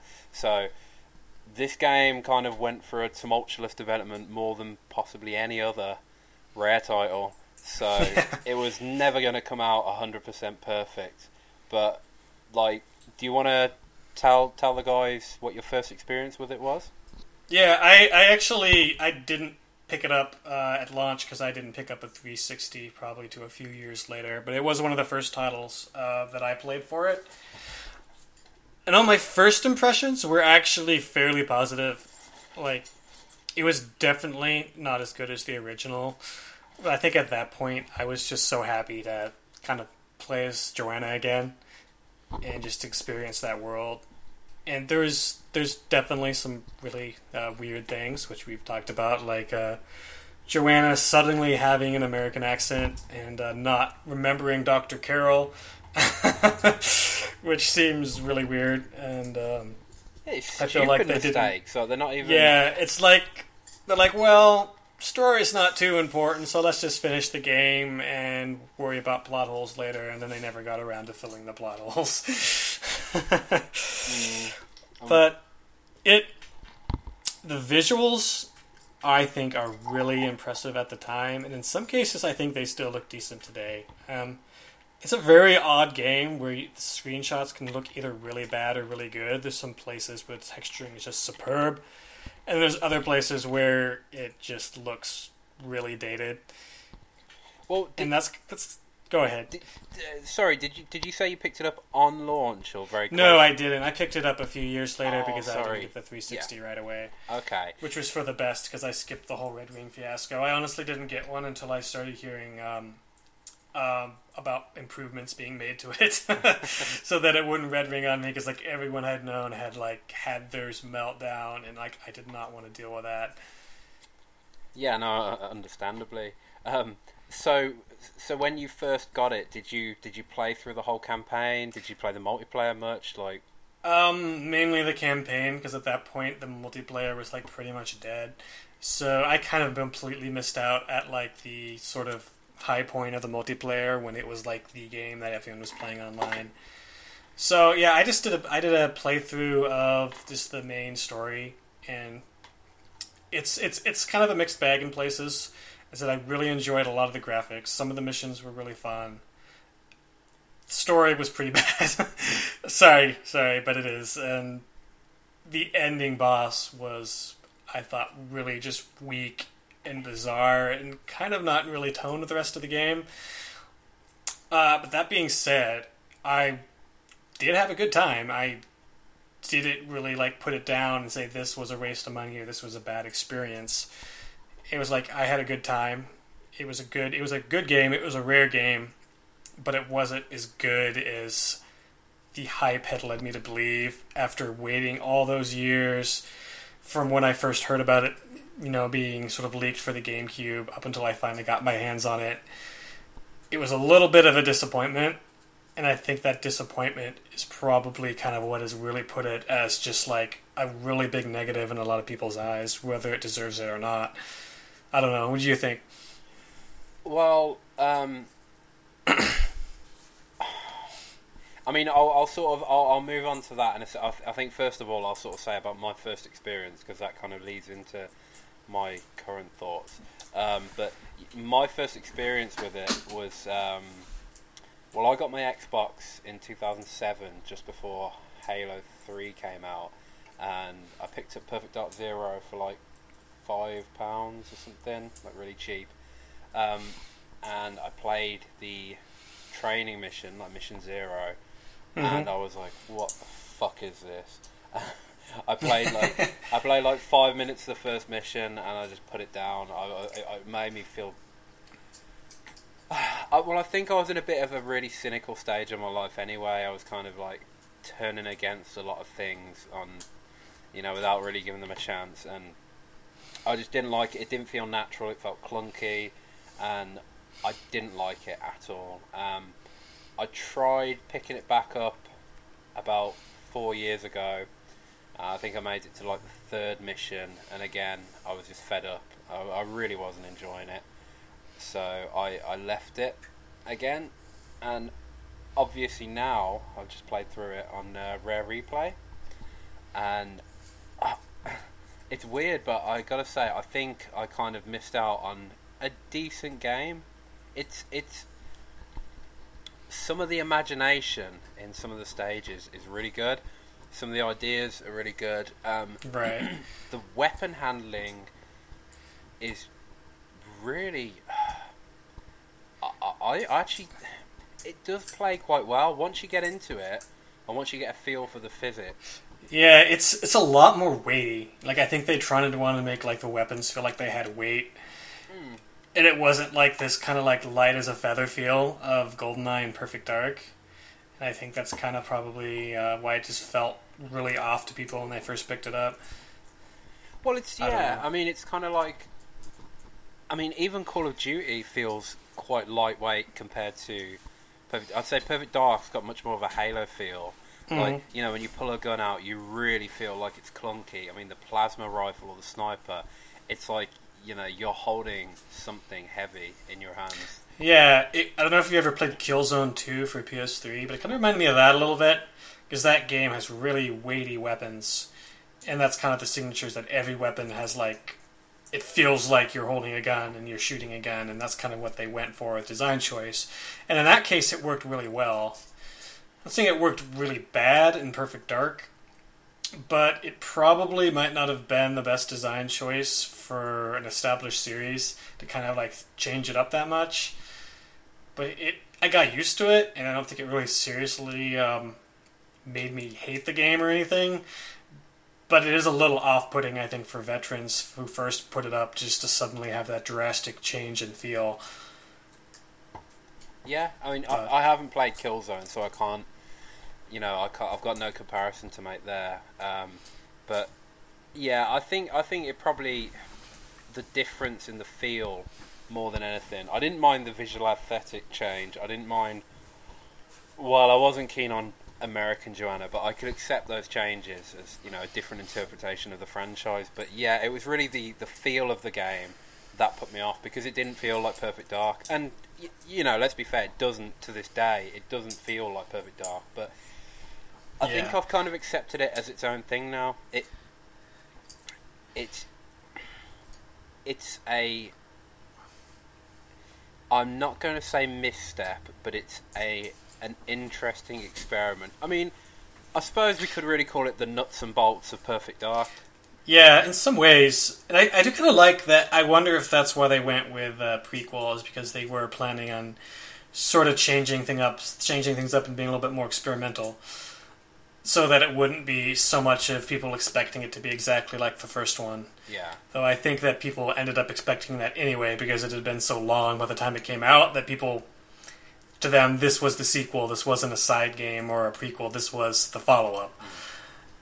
And maybe that's just sort of unfortunate timing with all the behind-the-scene politics of having to change platforms so many times. It just kind of ended up sort of ending up that way. But I don't know. It's still, to me, it's still a worth-playing game if you haven't played it. Yeah, I agree with that. I think, I mean, we're going to get into the specifics in a minute, but right now my current thoughts on the game, I mean, I'm not really one to give games a score, a numerical score, because I think, judgments are, it's a lot more deep than 7.5 or 6.2. Like I know I pretty much have like 4 ratings I give a game. It's like, it's completely terrible, don't you even think about playing it. It's bad, don't bother with it. It's good, you should play it, and this is one of the greatest games of all time. And that's to me pretty much all you really need to describe a game. Assigning a number to it is just for like stupid Metacritic metrics, and it seems a little disingenuous to the developers just to sort of like put all their hard work into a number. Yeah, like I remember the controversy when the GameSpot guy Jeff, can you, what's his last name? Gerstam? I'm not sure. Jeff Gerstam, I think it is. Yeah, he gave Twilight Princess, when that came out, he gave it an 8.8, and I kid you not, Zelda fans were sending him death threats, so they were threatening his family. It was fucking insane. Dude, if I created any piece of art, a film, a game, a song, if it got an 8.8, I'd be so excited. Yeah. That's an incredible score. That's saying it's two decimal points off from amazing. I know, people just take it so seriously now, and there's actually a similar thing to that happened with The Last of Us, because one site gave it like a 7.5, and then they just got attacked really hardcore because they're like, okay, you're just rated that to get clicks because everyone's going to click your article and figure out why you rated it lower than every other publication, and then that caused a lot of drama and Twitter bashing and hate mail and the usual overreactions on the internet.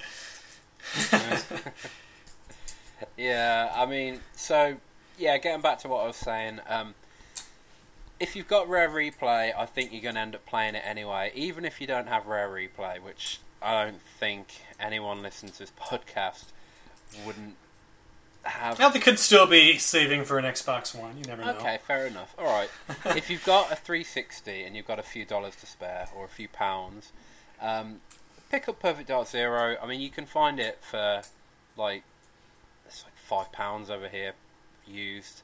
I think when I first picked it up, I think I got it for like $3 or something. There you go. Yeah, it which is kind of sad because I think it was worth way more than that. But it's kind of a thing that kind of happens, especially with a system like the 360 that has so many games. If it's not like a massive success, it kind of gets bargain binned pretty quickly. Yeah, which, for us it's good because we can get cool games really cheap. But it's sad for the developers to see that happen so quickly.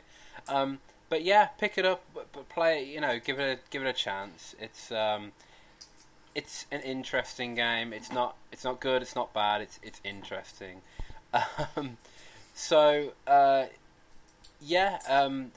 Should we talk about the story and characters? I think we've went over that a little bit already, kind of accidentally, but honestly, a lot of the major plot points, other than like the twists and stuff, I have a hard time even remembering it because it was kind of just like these people talking in the pre-missions, and it was usually kind of boring. Yeah.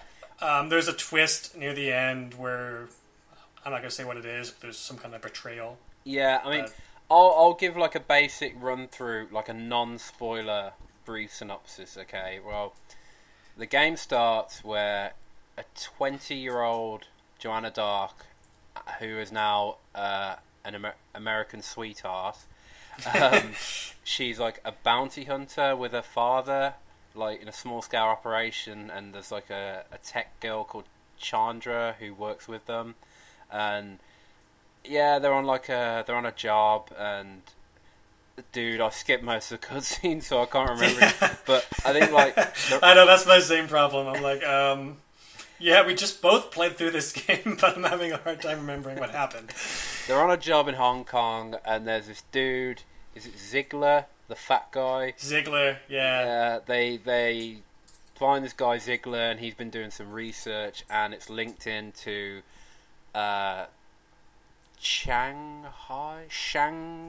Is it Shang Li? Shang Something like Li, yeah, Shang Li, who you go and investigate in China, and it turns out he's the founder of Datadyne, is it? And Yeah, then he's like the creator of Deathmatch. I did think that was kind of cool that they explained the existence of like the sort of combat simulator that in was game. pretty cool. Yeah, he basically created the VR deathmatch program, which so basically Datadyne, the evil corporation, the main villains of the franchise, they were the ones who created the combat simulator. Which, yeah, it was cool they explained that. And in that mission, it's actually a really cool mission. You infiltrate his mansion, and when you get there, he's so impressed that he invites you to try out the combat simulator with his daughter, who they've got a weird relationship. You did well. Please attempt to murder my daughter. Yeah. And like his daughter is running around for some reason in like next to nothing. She's wearing like the skimpiest clothes possible. I don't even know how to describe what she's wearing. It's like, I don't know. It's like she's wearing. Isn't it kind of a dress, sort of? But then like half of it is like missing. It basically just about covers her nipples and vagina. Just. I mean, even Joanna, don't forget, Joanna was created to be different from the Lara Croft of this world. She was meant to be sort of a respectable, wild dress. She didn't have her assets on display, let's say. And then in Perfect Dark, she's wearing like a cut-off T-shirt with her belly hanging out, her boobs, poking out of her top. She's got. I don't think it was that bad. I mean, in comparison to what I don't normally see females dressed in video games, it was actually pretty tame. Dude, have you seen the promotional render where she's in the Carrington outfit, pulling the zip down the middle and Oh yeah, I've seen that one. Yeah, that's true. Yeah, they did definitely ramp up the sexualization of Joanna. Considering in the original she looked like Tom Cruise with boobs. It was definitely much more realistic portrayal in the first game. But you know what? It's probably the least of the problems with video game heroines. Yeah. Sadly, at the point, if you can see less than 75% of their boobs, it's probably a win. Yeah, okay, I'll go there, yeah. Okay, so then the story, I'm trying to think, Joanna's father, Jack Dark, keeps getting kidnapped. You have to keep rescuing him, and eventually something happens which leads Joe to go somewhere. I'm trying to avoid spoilers now. And also, I don't remember it all. But, So you shouldn't admit that. You're going to say, the reason I'm being very vague is because I don't want to give it away, but I actually can't remember. That's exactly it.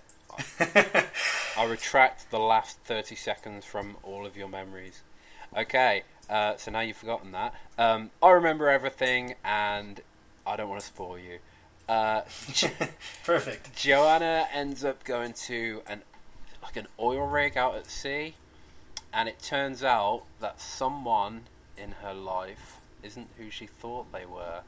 But, luckily, Carrington Institute is... they kind of cross paths with Joanna at the same time, and they've been tracking her. And Carrington is really impressed with her. So, Jonathan, who, from the original game, shows up, and he's like, Joe, just come with me, we'll get you out as long as you help us out. Yeah, except imagine that in a very, very annoying voice. Hey, Joanna, you want to come with me? Yeah, pretty much like that. And, in the original game, it would have been, okay, Jonathan. And in this one, it's like, okay, Jonathan, let's go. Yeah, it's not just that they have an American accent, it's also that they cannot act. And I'm pretty sure that the guy who played Jonathan was purposely trying to make his voice sound lower than it was. Yeah. And it just sounded like, I don't know what it sounded like, but it sounded like something that needed to be strangled and shot. which you could do if you want to fail the mission. But... Fail the mission. So, anyway, I mean, we're kind of like cribbing on the next segment where we're going to talk about the individual missions, but... Yeah, I think we should probably try to be a lot more lighter now, because we're getting pretty close to the 2-hour mark, and we probably shouldn't go too much after that, or no one's going to click play. Okay. Well, let's... Yeah, I mean, I'm not going to sort of give away any more of the story, but Carrington's back as well. You see Carrington, unfortunately, even though Chris Sutherland worked on the game, he's not voicing the character because they outsourced all the voice work to professional voice actors. Which, I'm not sure if they actually sound more professional than the Rare guys, to be honest. Yeah, it's... They're a bit better in Cameo. Cameo, the voice acting's a lot better.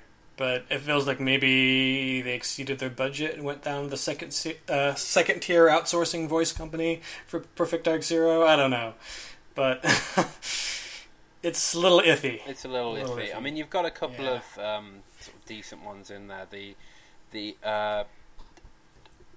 what's her name? Mayhem, Shang Li's daughter, is played by Naoko Mori, who.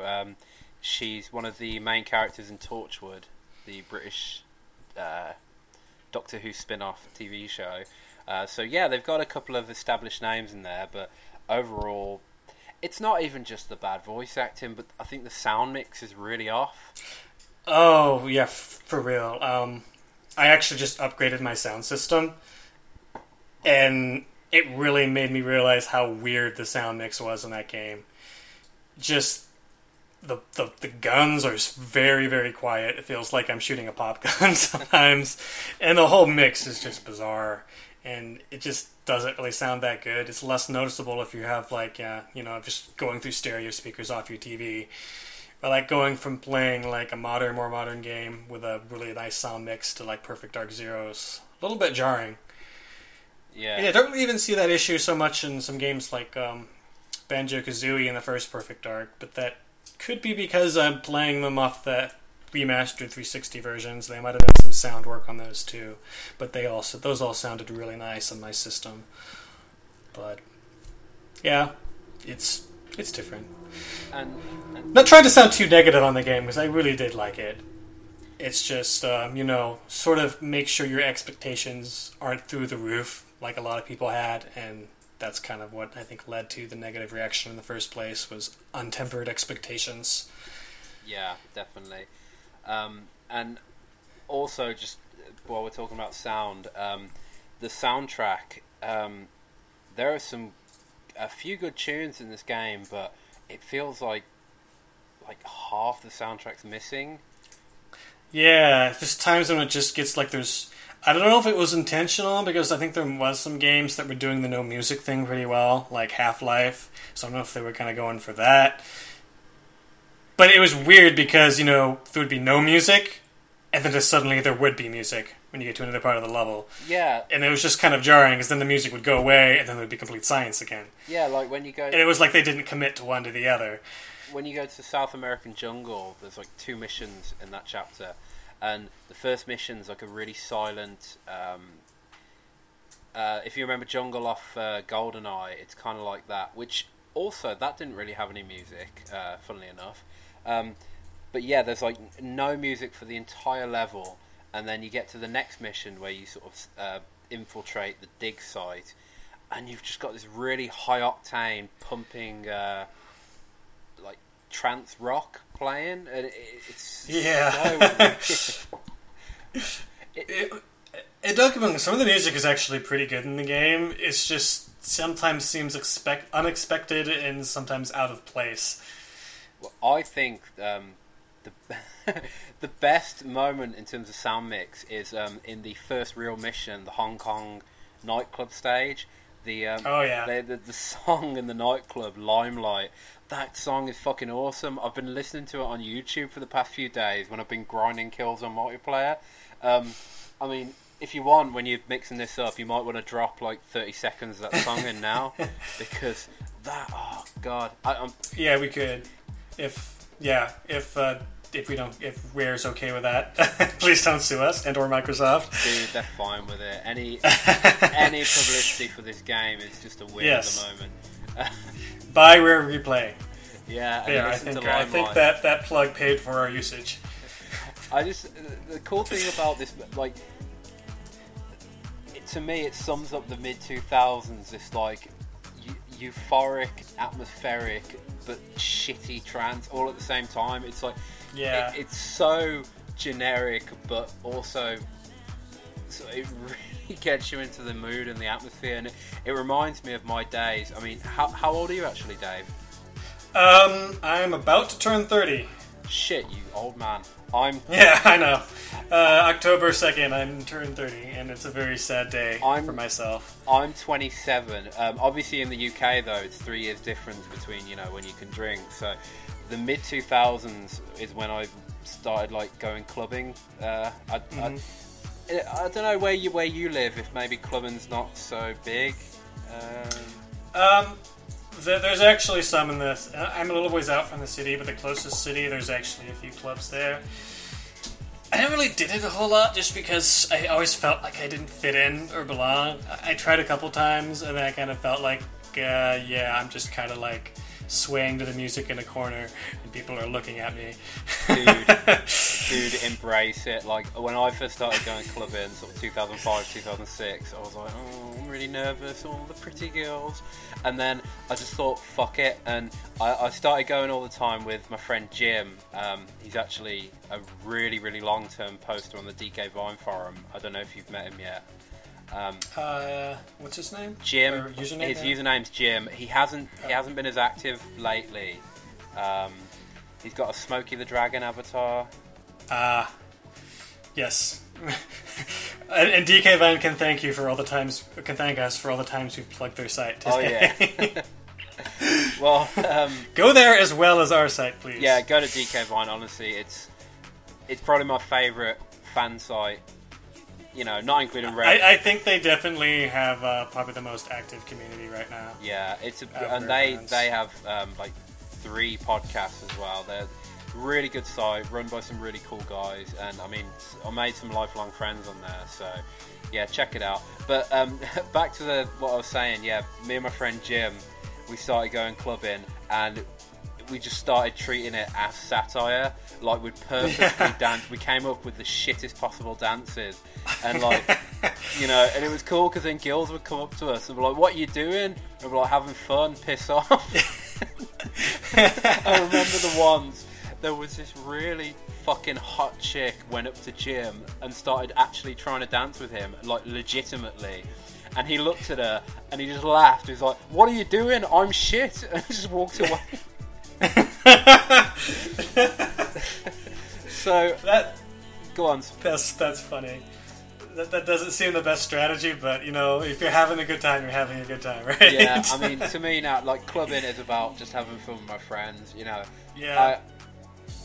I'm not. I mean, I'm at the age where, at the moment, I'm actually currently single. I recently broke up with my girlfriend, but I'm not at the point where I'm looking for the next lay. I'm not that kind of guy. If I meet a girl I like, I'll date her. I mean, you're lucky. Obviously, you're married. You've met the right girl. I'm really happy for you, obviously. But I'm kind of like, just so many guys go clubbing to try and get laid. I go clubbing to have fun, and yeah, that's honestly the best way. To me, I think when you purposely look for girls, you usually end up with someone who's also kind of purposely looking, and a lot of times that's for a reason, because they're slightly insane. Yeah. And I'm not kidding, I've had some good, over the years, I had a couple of interesting encounters, but, to me, it's just about the fun, and that was a really weird tangent to go off on, but no, that song Limelight that plays in the club, for some reason it just evokes such nostalgia for that mid 2000s clubbing scene that I sort of it's a good song. grew into. Yeah, it's a cool song. Alright,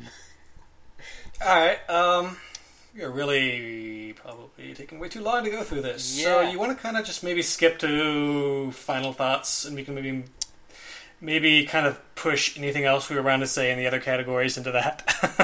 Okay, yeah. In terms of the missions, I'll just quickly say there are a few. I actually think every mission is at least decent. Now I've mastered them. I'd say the best way to play the game is play it on Secret Agent. I think Agent is boring and Perfect Agent is way too hard in this game. Yeah.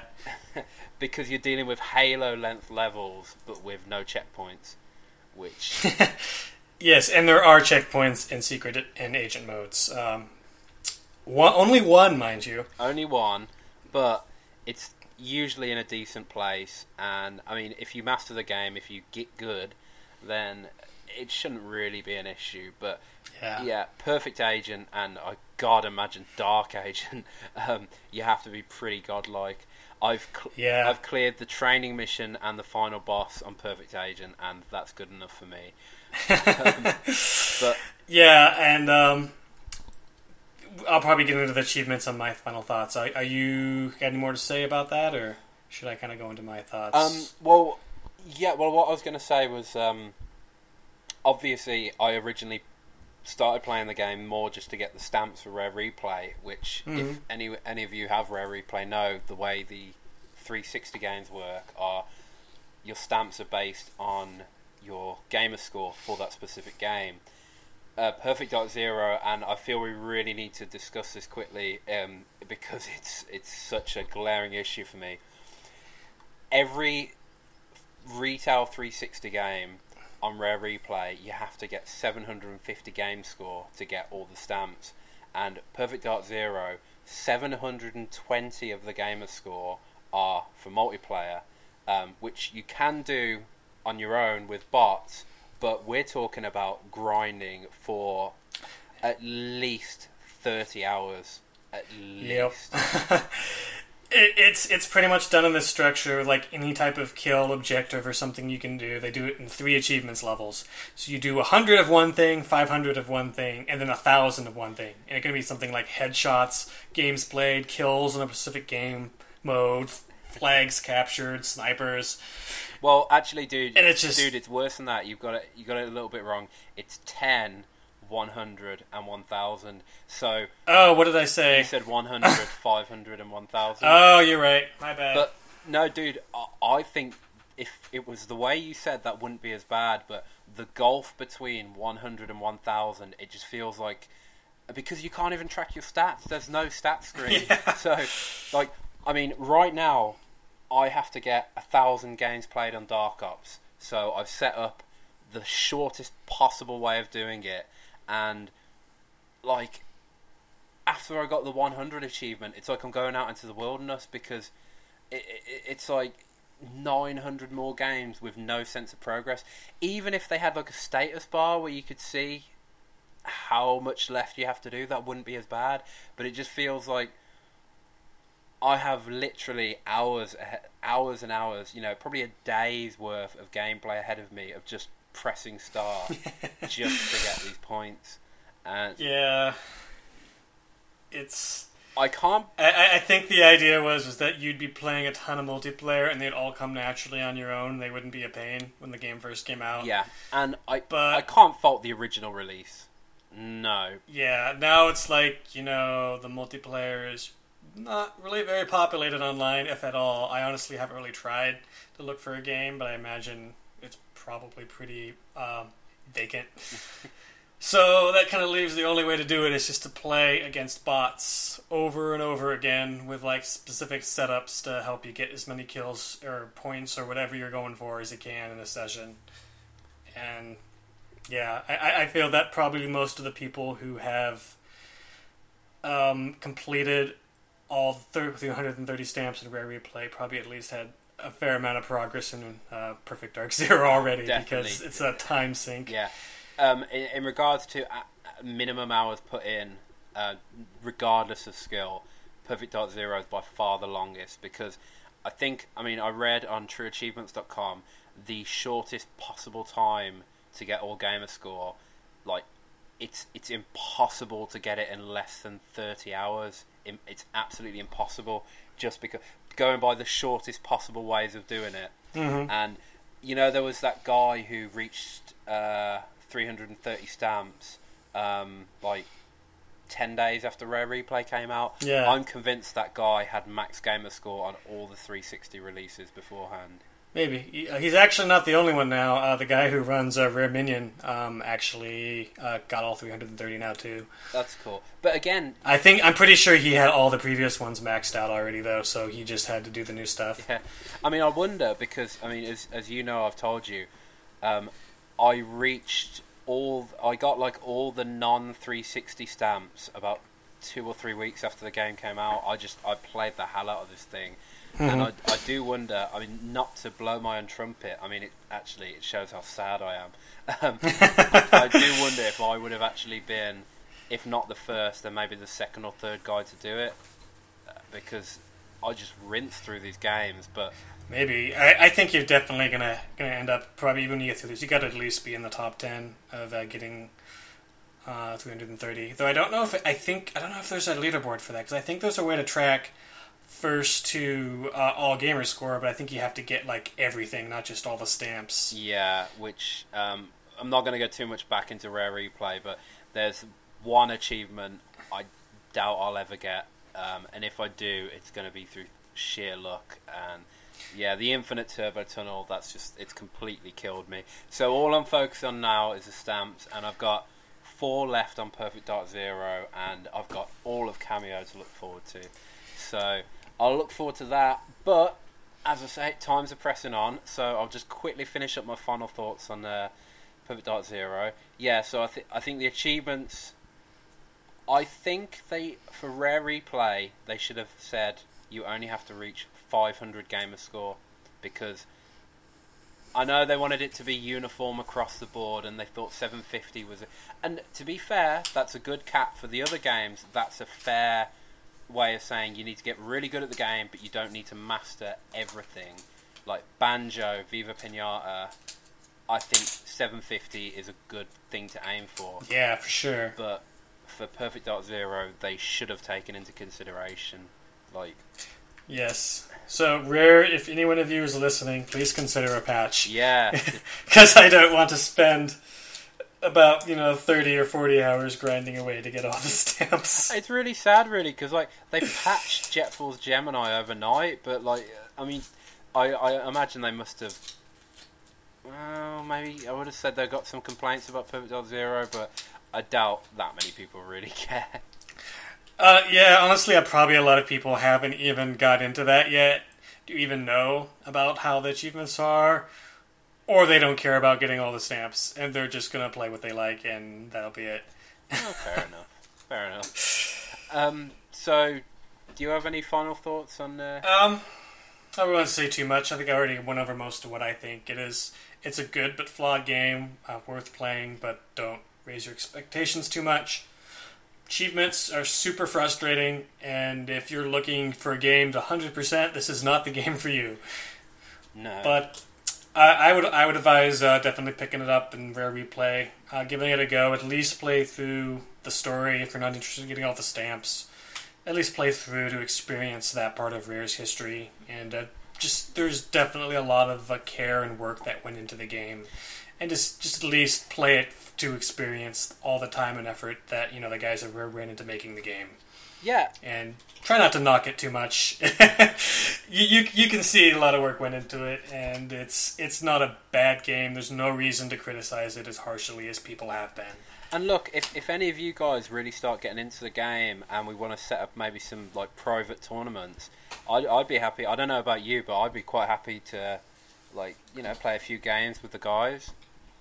Yeah, that could be fun. Yeah. Please, it's kind of like a sort of introduce them to Perfect Dark Zero and try to show them the good of the game, rather than all the negative that people like to throw out there. Yeah, we could set up a deathmatch tournament. And we could even help people grind for kills as well. Yeah. There is actually a topic on the Rare Friends forum about gamer ID trading, and that'd be a perfect idea to organize something like that. So it's a could be another good reason to register for my forums. Very well put. Very well put. Yeah.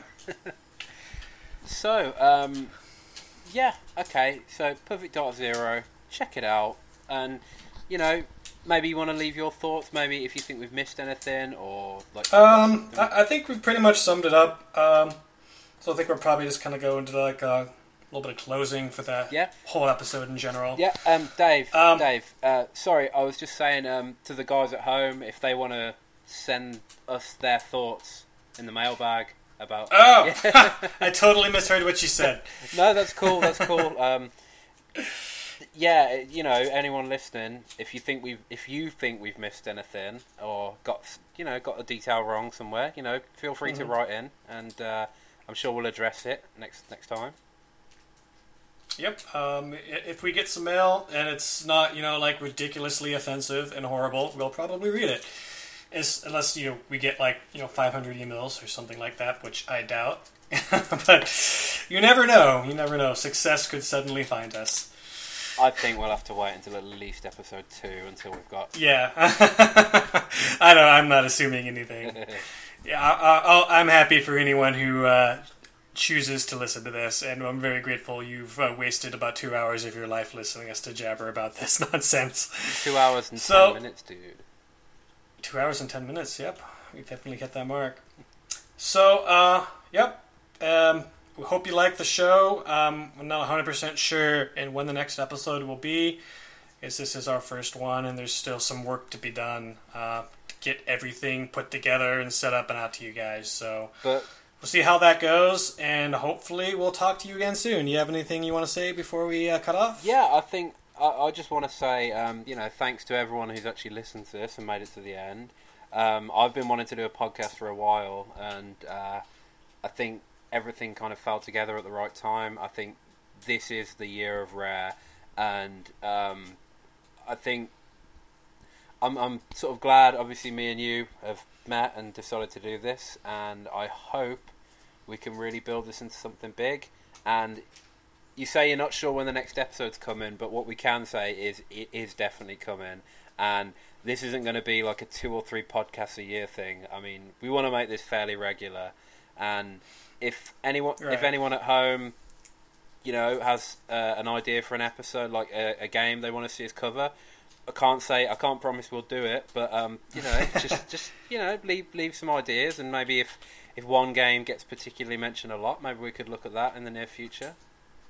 Yep, and like I said before, we'd love to have some guests on of Rare employees, so if any of you guys are interested, we're more than welcome to have you on and talk some of our nonsense with you.